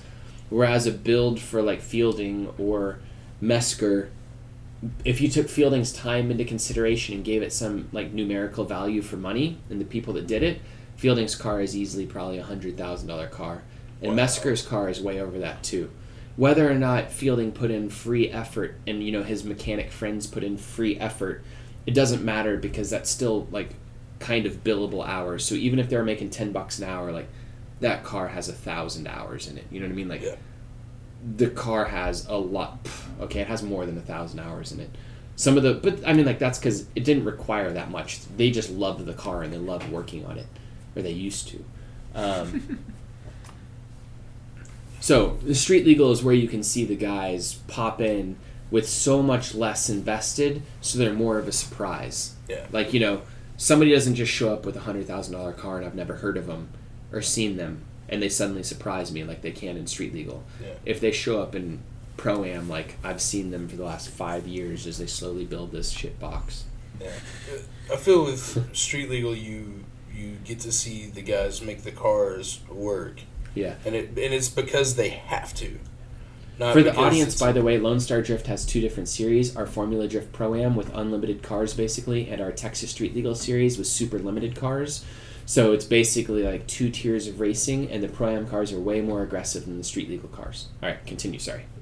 But with Street Legal, it's more or less like the drivers have to be better in a sense because the cars are a lot less on the performance side. Maybe. With- You'd be with- surprised, though. The really fast, like, good cars are actually really hard to drive sometimes. Like, if a car is 1,000 horsepower, some people are like, oh, that's so easy to drive. You've got unlimited horsepower. But in some ways, you're like, God damn, that thing's fast. That thing's scary. I've driven some fast cars before, and I'm just like, nah, I don't want to drive that. Like, I drove... I'm good friends with Chelsea Denofa, and I was driving his E46 BMW around, his, like, Formula D car. And you're just like, man, like, this thing's so fast, I'm just going to, like, screw something up. The thing's about to blow up. Like, everything happens so fast, and, like, you're coming into the first corner an extra 25 miles an hour faster. You know what I mean? Like, whew, Yeah. gets the heart pumping. He said gets the heart pumping. Yeah, I think I would be too, man. I mean, that's really different, and I don't think that's something that you can... I don't think it's going to be easy for the listener to grasp because they're like, oh, it's just an extra 25 miles an hour. But it's really different when you get It's the behind last steering 25 wheel. miles an hour that's scary, though. Yeah, but it seems like with Street Legal, they have to make those cars work. You know, they can't just rely on, like you said, $100,000 car. They're really working with what they have and making it work, making the car perform. Yeah. It's great. I like the Texas Street Legal series a lot because I don't feel so guilty for people spending so much drifting. I feel guilty for it sometimes. Like, you're Really? broke. Yeah. Most of the people that are in our series and are broke, it's their own fault, though. That's not me being a jerk. If you knew the individual people and what they were doing, you'd understand. We have a lot of guys that are, like, unemployed in Lone Star Drift and just, like, slide by somehow without having jobs, and that's their ultimate goal, is to never have a job. Cheers. Which is commendable. I mean, like, if you can make that work, Yeah. I guess that's my ultimate goal. However, I work more than Everybody a normal has job. different dreams. Right? Mm-hmm. My dream is to never feel like I have to go into work, that I just want to go do something so bad I do it whether somebody pays me or not. I feel like you're Word. accomplishing that, yeah. I can Which get is what I behind do. that. Like, If I get sick of it, I don't have to do it. I do something else. And I quit. I'm with that. I can support that. I'm trying to get on that grind. Yeah, it's Spiritual tough. idol. No shit. He's like, Well, see, I look up yeah, to you, yeah, man. right? Fuck. He's like, I'm not enjoying this anymore. I think I'm out. Like, Yeah. what? Like, it's just not the same. I've been to that point a few times, and I think it was 2010. My car was kind of fucking up, and I wasn't enjoying myself anymore. And I'd been on Dunlop being a sponsored driver, and I fell off of Dunlop, so I no longer got, free tires, which I don't mind buying for tires, but, like, I had built a car that was too aggressive, and, like, it's hard to explain this to people that aren't car people, but I was going through, like, 28 tires a weekend, so I would have to go mount up all my own tires, I would have to do all of this work, and I had built something that was not sustainable for myself, where I wasn't enjoying it anymore. And I didn't have any, but, like, I did D1 USA, and I did Nopi, and Nopi didn't pay me, and D1 USA kind of shut down. And my car was a complete disaster in D1 USA, but I was having such a good time. But the car was broken every event. I drove it one event without a clutch, and we were just starting it off the line in third, and I would just drive the whole track in third. Like, the whole car was a disaster. No one cared. No one was helping me fix it that I thought, like, I was hoping. Like, I'm not a good mechanic, so... Anyways, the whole thing was a disaster. I wasn't enjoying myself, and I wanted to quit. And I took a year off, and my buddy Aaron Smith and I trailered around his Mustang, and I did my normal hosting of events, and, like, I just quit drifting myself, and we had a lot of fun, and it kind of got me back into it, because I was getting to drive and do all the fun stuff without having to mount 30 tires, without carrying them around. Like, when you have to deal with 200 tires at a time, you know, each delivery I was doing, like, that sounds so much fun to some people, but, like, physically, to pick them up, I'd have to go get them from a warehouse, load them all in a box truck, take the box truck home, unload them all physically, you know, like, one at a time for 200 tires, stack them up, warehouse them, make sure that I was liable for making it to that event in, you know, some other part of the country, and make sure the car was working. If the car didn't work and I didn't have good results, I was embarrassed. I was probably not going to get to... That had nothing to do with why we were cut from Dunlop. It was just a budgetary thing, and they didn't even know what we were doing because they have no idea what drifting is. And, you know, like, it was just so much work and so little reward, and the car was always breaking, and it made me feel bad about myself. And then I kind of got back to the pure love of drifting, hanging out with Aaron Smith, and we were just messing with his Mustang and doing fun stuff. And we were just going through a couple tires a weekend and, you know, having fun, and it was just, like, goofy. And drifting should be some goofy, fun thing, and as soon as it, like, gets too serious and you feel like there's weight on your shoulders and you have to, like, win, or you have to, like, make sponsors happy, or you have to do so much physical labor of mounting tires. If you're doing 28 tires and each tire takes you 5 minutes on and off, that's how much time? I don't even know. It's ridiculous. Yeah, it's 150 minutes or something. The 3 hours per weekend of just mounting tires. And remember, that would also be another couple minutes of figuring out how to dispose of a tire, or carrying it, putting it somewhere, restacking it after that, you know, some other place to go. You know, like, so there's so much stacking. So you're a tire guy, not a driver at that point. Exactly. So I was spending 6 hours to 8 hours at an event just moving tires and mounting them and disposing of them or doing whatever. That's on top of keeping the car working, on top of driving, like, to the event, which sometimes the events would be 24 hours away. And there's events in Formula D for, like, guys that are Pro 2, like, from Florida, the Njuku guys. They have to go from, I think it's like 65 hours of driving from Florida to Seattle and then back. You're dealing with, like, 120 hours round trip of driving on top of keeping pro-level cars running. You know what I mean? Like, you really have to be into that at that point. Like, and people don't understand that. Like, you're doing an oil change each direction of the trip almost, you know? Like, oh my God, I didn't even think about that. Yeah. I mean, like, you can't understate... You really aren't, because, you know, oil probably lasts a lot longer than that. But I'm putting it in perspective. You're maintaining the car. Yeah, you're maintaining your tow vehicle in each direction, like, everything so far. Like, you can't make it in one stint each way. You have to take, like, 3 days to make it, which means that's a whole week of driving back and forth, 3 to 4 days on location driving. You can't have a job. You know, like, that has to be your job, and you have to get paid to do that, or you will starve to death. Unless you're rich and your parents pay for stuff. Which, there's nothing wrong with that. I'm not saying that is a bad thing. I'm just saying you have to be lucky enough that your parents love you enough, or your grandparents, to leave you with a trust fund. Which no one loved me enough. Did they love you enough? No. No? Did they love you enough? Selling t-shirts. How's that going? Now trying to be a content creator and designers of all goods. I went to my dad at 18 and I was like, Dad, what's some money? He's like, get a fucking job. It's like, all right, yeah. Shit. Woo. You said, shit, me too, son. Yep. So, Sorry, I work for a living. I do too. Says that mustache. I'm sure. Yeah. Oh, yeah, baby. That collar on your shirt's blue. Yeah.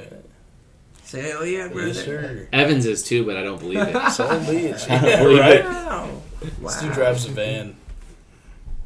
By choice. Living in a van. He drives a down by Yukon the too, river. don't you? No, not on the He's daily. pimping that Yeah. Yukon. Yeah. Pulls up looking like soccer dad. Right? Oof. No kids though. No kids. None that made it all the way to... Oh! That way, yeah. We're gonna keep cutting them suckers off. Forget that. We don't have space for that in the budget. At least you got the t-shirts covered. Make them into onesies. There you go. We have You- the ones. you we could got use them onesies as, too. you could use them Yeah. as diapers. Shit, the way we're printing them out, there we go. Yeah. What's that, 2-3 a day? Not that bad. I've lost count. It's I too feel much like you for me. should sell more t-shirts than that. Oh no, I was talking about wasted onesies if we were doing the diapers. Oh, okay, yeah, yeah. t-shirts a day. No, we need to be selling a lot more than 2 or 3 a day. Yeah. Especially to keep this online store running. But hey, story for another At day. least somebody doesn't have to staff that thing. That's a good point. I've been thinking, this is funny, this will just take a second. So I bought a simulator, like an Assetto Corsa, really fancy racing rig. And I have people coming over and like training on it, and I'm trying to get good enough to teach on it. But I was thinking about opening up a location where I could teach out of and have like 2 or 3 of them. And we would have people come over for like classes and stuff. And I was going to have like a studio type like thing, maybe put a drift car inside, maybe a little tiny coffee bar. Don't sell anything. Have it only open to people for free that are registered drivers in our series and maybe one guest or something. But I could not figure out how to not go broke having that, because I don't want to sell t-shirts inside of it, because people might think I'm actually making money and it's pointless because I wouldn't be selling enough shirts. You know, like somebody would like be there for 6 hours and be like, hey man, I'll take a t-shirt. I'm going to help you out. You're like, that's not helping me out.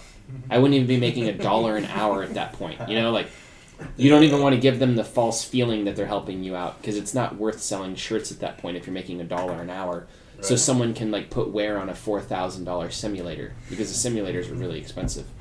Couldn't figure out how to do it. And I was trying to sit there and think about it, and you're like, how dumb am I to have a storefront that has to be staffed with, you know, a person in it?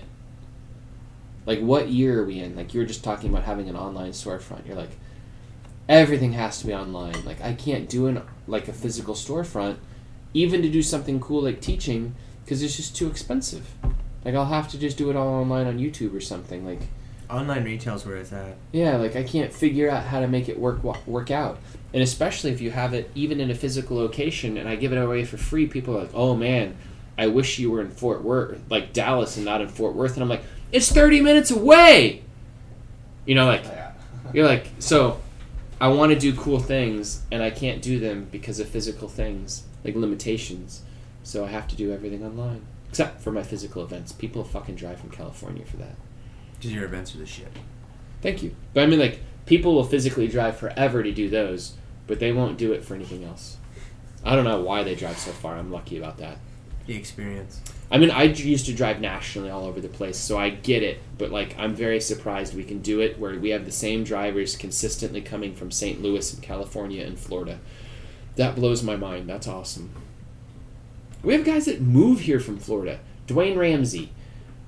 We had Josh McGuire move here from California. We have multiple people move here from, you know, like, many states away, thousands of miles. I don't get it. It's the promised land. I wonder how that worked out. It's They still moved here working for out, Lone man. Star? It's still working out. Yeah, I moved here just for the events. Wow.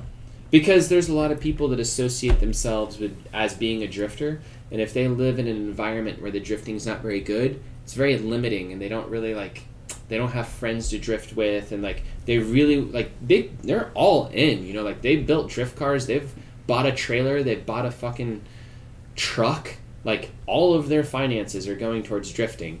And like maybe they work at a dealership or whatever, and they're not very like tied down to one specific area because their trade can go anywhere. Mm-hmm. So like they might as well go move where like their hobby's rad and the people they like are there. Because like if you're trapped down in the bottom of Florida, you are nowhere near anything. Like you are as far away from everything as possible. You're isolated on a tiny little peninsula down there. Never thought about it like that. Yeah, everything is far for someone from Florida. Just like if you live in Seattle. Yeah. Everything's far. People are like, oh, why don't you go down to LA? You're like, it's 20 hours. Fuck. Yeah, no lie. I thought they were neighbors. Nah. Damn. Well, I mean, Washington, like California, they're pretty close, but that's they're not. One end of the spectrum to the other. Yeah. Like the coast. Like Fuck. a boat. Yeah, that's the coast. The West Coast. It's like, Florida and New York are right next to each other on the same coast. Yeah. That would be a lot of driving. It's glad I live in Texas where everything's far. Equally. It's like you don't describe a trip in Texas by miles, you describe it by the time. Nothing is far. far. That's like 3 hours away. Yeah, that's like 4 hours away. Nothing's far away when you have tacos. Boom, boom, boom. Fuel City plug. I drive down to Austin or San Antonio all the time. Doesn't matter. There's a El Fuego in Waco. I stop off, refill on tacos. I'm good. Another one in New Braunfels. Said I mapped them by the taco distance. Oh, yeah. No, I absolutely do. So how was that trip to Iowa when you went to pick up that minivan? I bet you there wasn't many tacos on the way to that. There was no tacos. I had a McDonald's. I do not eat at McDonald's often. Only when we're in Japan and we have someone that won't eat sushi with us. We have to every once in a while go to McDonald's and Nihon Matsu so they don't starve to death. And So also that was only every other day. I mean, in Koriyama. why would you go to Japan if you're not going to eat sushi? Because you love cars, but you don't realize they don't have anything but sushi. And ramen. I could do ramen for a few days. Correct me if I'm wrong, but Japan's an island, isn't it?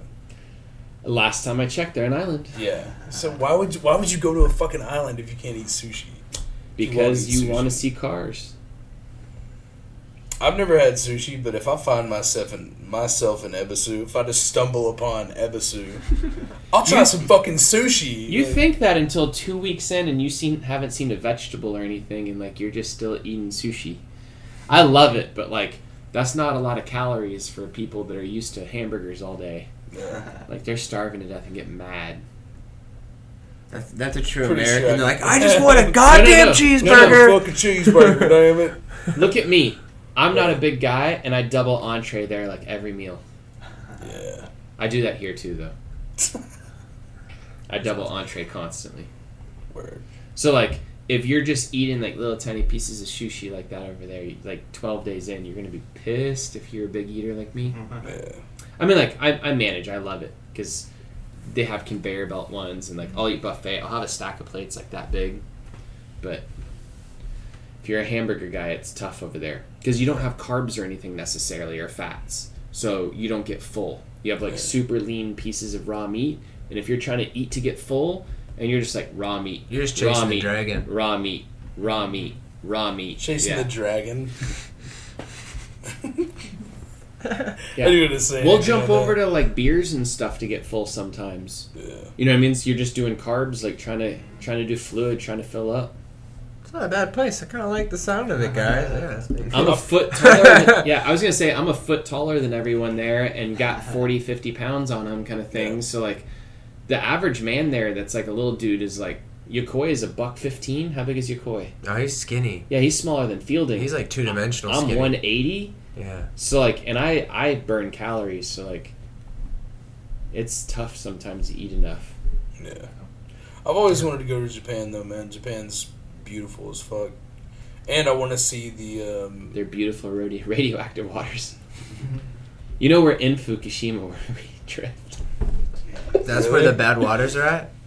Fukushima is where the melted reactor is. Nice. We're like 20 minutes from it. That's awesome. Yeah, I know. Go It's take nice a selfie. and warm. Yeah, go nice show- and warm. Yeah.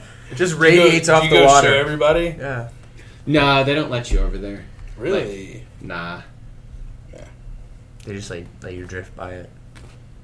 Yeah. It's beautiful there though. I love it. It's a very like culturally pure. That sounds like such an evil thing now, but it's not. Like it's an island, so they're so segregated, and like it's one community loving their country with like a lot of. Wouldn't say they have so much national pride now, but they have like national identity maybe, so that nobody throws trash on the ground because everybody looks like their neighbor. They relate to everyone. They don't feel like people are foreigners like invading their lands or ruining their country necessarily. So like when you work or when you wait on people or like you have pride in everything you do there, it's a very different type of culture. It's very interesting. Like it obviously has its big downsides where like the United States has such better food for the most part because we have such variety. We have so many different types of people and so many cultures and so many ideas and so many cool things that we're probably a lot further along in those ways. But like for having a clean country that they care about and they want to keep peaceful and nice and, you know, like, I don't know, it's really cool there because of that. Were you the one that mentioned they don't have a lot of trash cans? So you almost They have no trash cans. So you like have to carry your trash around, which makes you more responsible for it. Almost. Like if you have a drink somewhere, you need to throw out everything. Like when you're inside of an establishment, such as McDonald's or everywhere, everything gets recycled. And if you walk out the door with a cup, there's nowhere to put it afterwards. You would literally have to take it back to your hotel room or walk it into another place to throw it away. and then that place you'd have to like very awkwardly throw it in one of their trash cans. But like, there's no trash cans on corners anywhere. There's no trash cans typically out at all. Like, it's just recycling bins specifically for the things inside like a McDonald's or inside of an establishment. I use McDonald's just because people understand it, and I don't know the names of anything else. But yeah, like, you do not have trash cans like you do here. Wow. Not a thing. You also cannot pump your own gas. You also cannot do a lot of things like that. Wow. Yeah. That's great. Different type of place. Ready for the trip, 2018. 2017, you're paying for my trip this fall. I really appreciate it. Boom. So that's been I will wrap negotiated. my car in Careless. And Mustang and the trailer. No, my Japan car. Oh, okay. You're paying for my Japan trip. That makes sense. Yeah. You want to know what's sad? I can't even take your money. Why? Because I already have a t-shirt sponsor for that trip. What Monsters do. Yeah, but see, that's why Careless is going to... I can't call another ambassador out. Careless is going to raise the bar and find a way to up it in 2018. All respect. I will show you the number that they pay me, and you can up that. I say that respectfully, I hope to. In a non-competitive manner. Yeah, I saw that. All right. Are you going to raise that? Yeah, we can. Can you? We can try. You saw what the numbers were, Yeah, right? yeah, I did. Yeah. You want him to draw it again? Here, I'll give you a pen, Lucy. That's where we're at, That's right? great. Yeah. Yeah, but can you write that on a check instead of a piece of paper? Said with your name below it, yeah. And what was your CPA's Yeah. vaccine address again? No, you can just write it directly to me. And your account number. Yeah. I don't need an account number. You just write me a check. Go in your room. Shoo. Recording's over. Yeah. I'll work on it. I'm working on it. Get that marketing budget up. Yeah. That's difficult for a company of your size because you want to do fun things, but then reality sets in. Oh, no. That's true. like just the Lone Star Drift apparel stuff. Like, it doesn't really bring in money of any substantial size. Like, it's just a marketing expenditure for me. And, like, a lot of companies do that, such as myself, which has to make it even more difficult for a t-shirt company such as yourself to compete with everybody that's just, like, blowing out shirts as marketing apparel and stuff. I don't know how it works. I'm still figuring it out. I don't know how it works. I just take a learning curve a day at a time and hope that the moves I put into place 3 to 6 months ago are going to make this today successful. Because nothing I do today affects tomorrow. It's everything I did 6 months ago that's affecting the waves of success we're getting. So as long as I kind of stay on top of that, I feel like we'll be all right. Yeah. But by no means do I have it figured out. Because, I mean, we're an apparel... we start off selling apparel, and now we're doing online content and stuff like that. So You know what's interesting? This might go on too long since we're already an hour and 57 minutes, but I watch other companies do stuff, and like a successful company like Hoonigan is taking over, like, they're looking at how YouTube algorithms work. So they're posting daily right now. They're doing very specific things to gain a large audience with very low, I guess, expenses on their part, where they're having other people come out and do burnouts at their facility and stuff like that, so it doesn't cost them much. And that was something Chelsea and I had been talking about a long time, about just like having people do burnouts or something like that. Every day, do a burnout or something like that. And we chatted about it, and you're like, this is such a dumb idea. I wonder if it would work. And then it does work. the daily transmission. Yeah, and you're just like, I don't get it. How is such a simple idea, like, work into the YouTube algorithm where they're getting huge hits? It's very, like, applicable to a common person where they can watch a 1-minute burnout of, like, some car, and they're like, oh, man, that was rad, and it's very shareable to their friends and all this other stuff. And, like, all the stuff I do, which tries to be, like, story-driven with our drivers within our series, and, like, not just a random burnout, but, like, you know, cover an event or something like that. It takes me 40 hours to edit one video, so it's not a sustainable model to post all the time. You're like, oh, I'm doing it so wrong. I should just do, like, a burnout a day from Lone Star Drift. Oh, my God, this is actually a thing I should do. You could. Damn have it. people I submit literally it. have the ability to do this. And then I guess they could get crazy, like doing a burnout in their Right. trailer in their garage. But regardless of what you try on your side, such as podcasts and any type of quality like conversation you do, all of it's so forgettable compared to like a burnout. Yeah. Drives That's me what- insane. I think it's T-shirt. We do burnouts. We do burnouts around tracks. against other cars. Brown sweepers. Yeah. door-to-door fucking burnouts. Yeah, multiple people on track at one time, but it's not as relatable as like some turbo diesel truck doing a burnout. There's some Baja Bug. You just kick that? No, there's a dog just put 2 paws into my leg. Oh, I'm sorry. She does that. It's Molly. okay. It's a very cute dog. Molly. She's Be fine. nice. Come here. She wanted it in my lap, but there wasn't room. I need to go do some donuts in a drift car now. Make a video of it. Have it You go have viral. a drift car. Yeah, it's currently needing some Bow, TLC. bow, bow, bow. But I got that welded diff and we're good to go. You would actually get more views off your van. Put strippers on the van. Dude. You want to know what broke my heart? What? Just recently, I learned the stripper poles turn.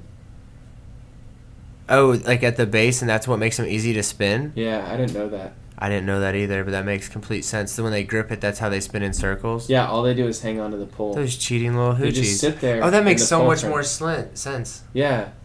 So you just go up to a strip club and you spin it? Or how'd you figure that out? I don't know. I don't go to strip clubs. There was You hung out with the stripper. so no Fielding in his Oh. infinite Knowledge. quality of life Quality. had a stripper.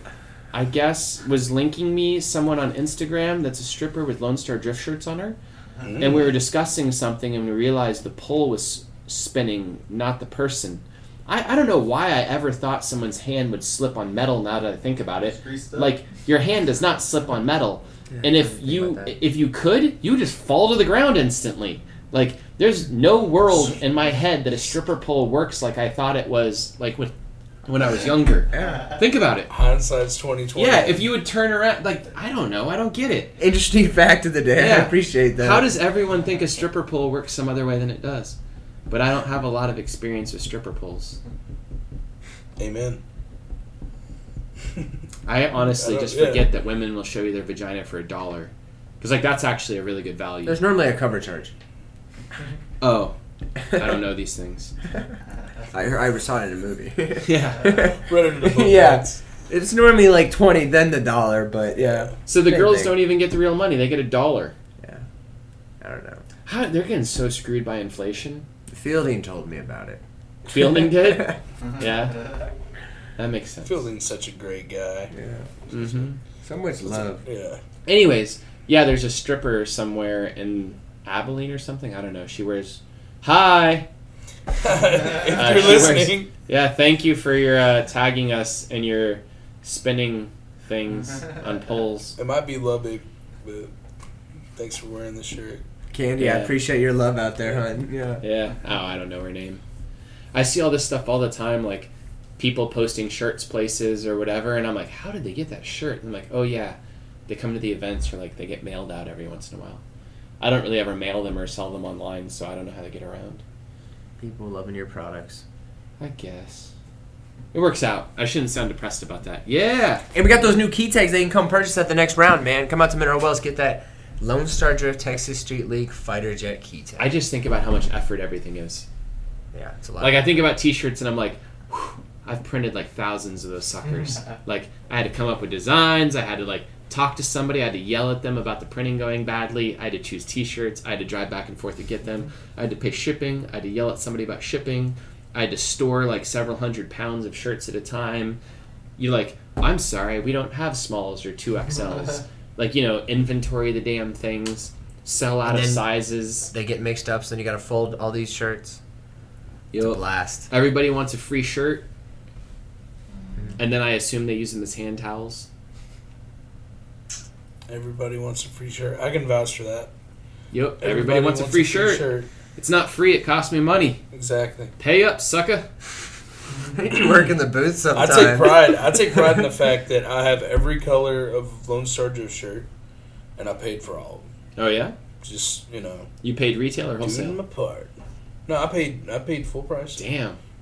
Thank you. Getting them Probably. tallies up, man. Hey, I fold T-shirts on the weekend, dude. I know Yeah. how it goes. Yeah. I know how it goes. So don't we all? Yeah. I peel stickers on my spare time. People think I'm like small business owner guru. It's like, nah, beer in my hand, peeling some vinyl on a Friday night, dude. You need to teach children to do that. That's not a bad I concept. didn't have children to do it. That may look weird Hey, we having can a edit series that of out, younger right? children. That's like child labor. No. No, you can make. No, there's an OSHA poster in the back. That's like there's a loophole with that. If they're your children, it's good to go. There you go. Get them a little tiny silk screening machine. Put them to work. With like little mini squeegees. I think they'd be more expensive than your current staff, though. Children? Probably would mess up a Take lot. breaks for naps. We get nap time around here. Fucking A. Boss man doesn't let me get fucking nap time. You get to play with a puppy kind of time. I'm playing with a puppy right now, actually. She's just over here just getting loved on. Cheers. Cheers. Well, August 5th, August 6th, it is going down. Mineral Wells. That is round 5? Yeah, round 5, Mineral Wells Airport. Look it up on Google's Maps. You can switch to satellite, and you can see our tire marks from the satellite, which is pretty cool. And that's August 5th and 6th. If you need more information, go to LoneStarDrift.com, click events. Listen to me sound like a radio producer. Right. Bring a helmet and bring sunscreen. Bring a chair. Bring a cooler. Bring a hat. It's all weekend long. If I don't want to tell you what's going on Saturday night, but if you're there Saturday night, we have free stuff there for you. I don't want to explain it because ask me in person why I won't tell you. And there's camping and cool stuff. And if you bring a helmet, you can ride along in the cars. You do need to be over 18 to ride in the cars. And anyone under 12 is free. So if you get your parents to drag you out, they can hang out and whatever. You said the cost of admission, obviously? Cost of admission is $15. That gets you in free all weekend. And Saturday night, it gets you something free that you could put in your body. Wow. Compliments of Slide Life from Austin, Texas. Yep, but don't say what it is, because I don't want to deal with the repercussions. Put it in my body. Yep. There you go. Cheers. Well, this is Big Blue signing off with Evan. and Aaron Losi. Thanks again. Thank you, guys. Great. You've been great. Appreciate you coming to the Careless HQ, man. I think this is the first time we've ever broke 2 hours, and it really feels like 45 minutes. I really like your warehouse, too. It is enormous. I had no idea you guys were on the scale. I mean, I can't believe this looks like an Amazon facility. It's a fulfillment center. It is beautiful. I don't know how y'all push this much product. Did you see our go-kart track out back? I did. It was amazing. Y'all could literally fit it inside. This place is so big. I really like it. There's a toss-up between the basketball court and that. So no, Evan is balling out of control. I can't believe how much he makes on these shirts. Yeah. He is doing amazing. You should buy 10 more. That's right. I love it. So jump on over to the shop tab and buy yourself a few extra shirts. You know, they wash well. You're advertising to people that already know what's going on. Hashtag Careless Family will get you 10% off, though, your full order. I will let you know that. Wow. That's what you get for listening to the exclusive to the podcast. Right? Well, thank you, CF Steak, Michael, for your editing efforts.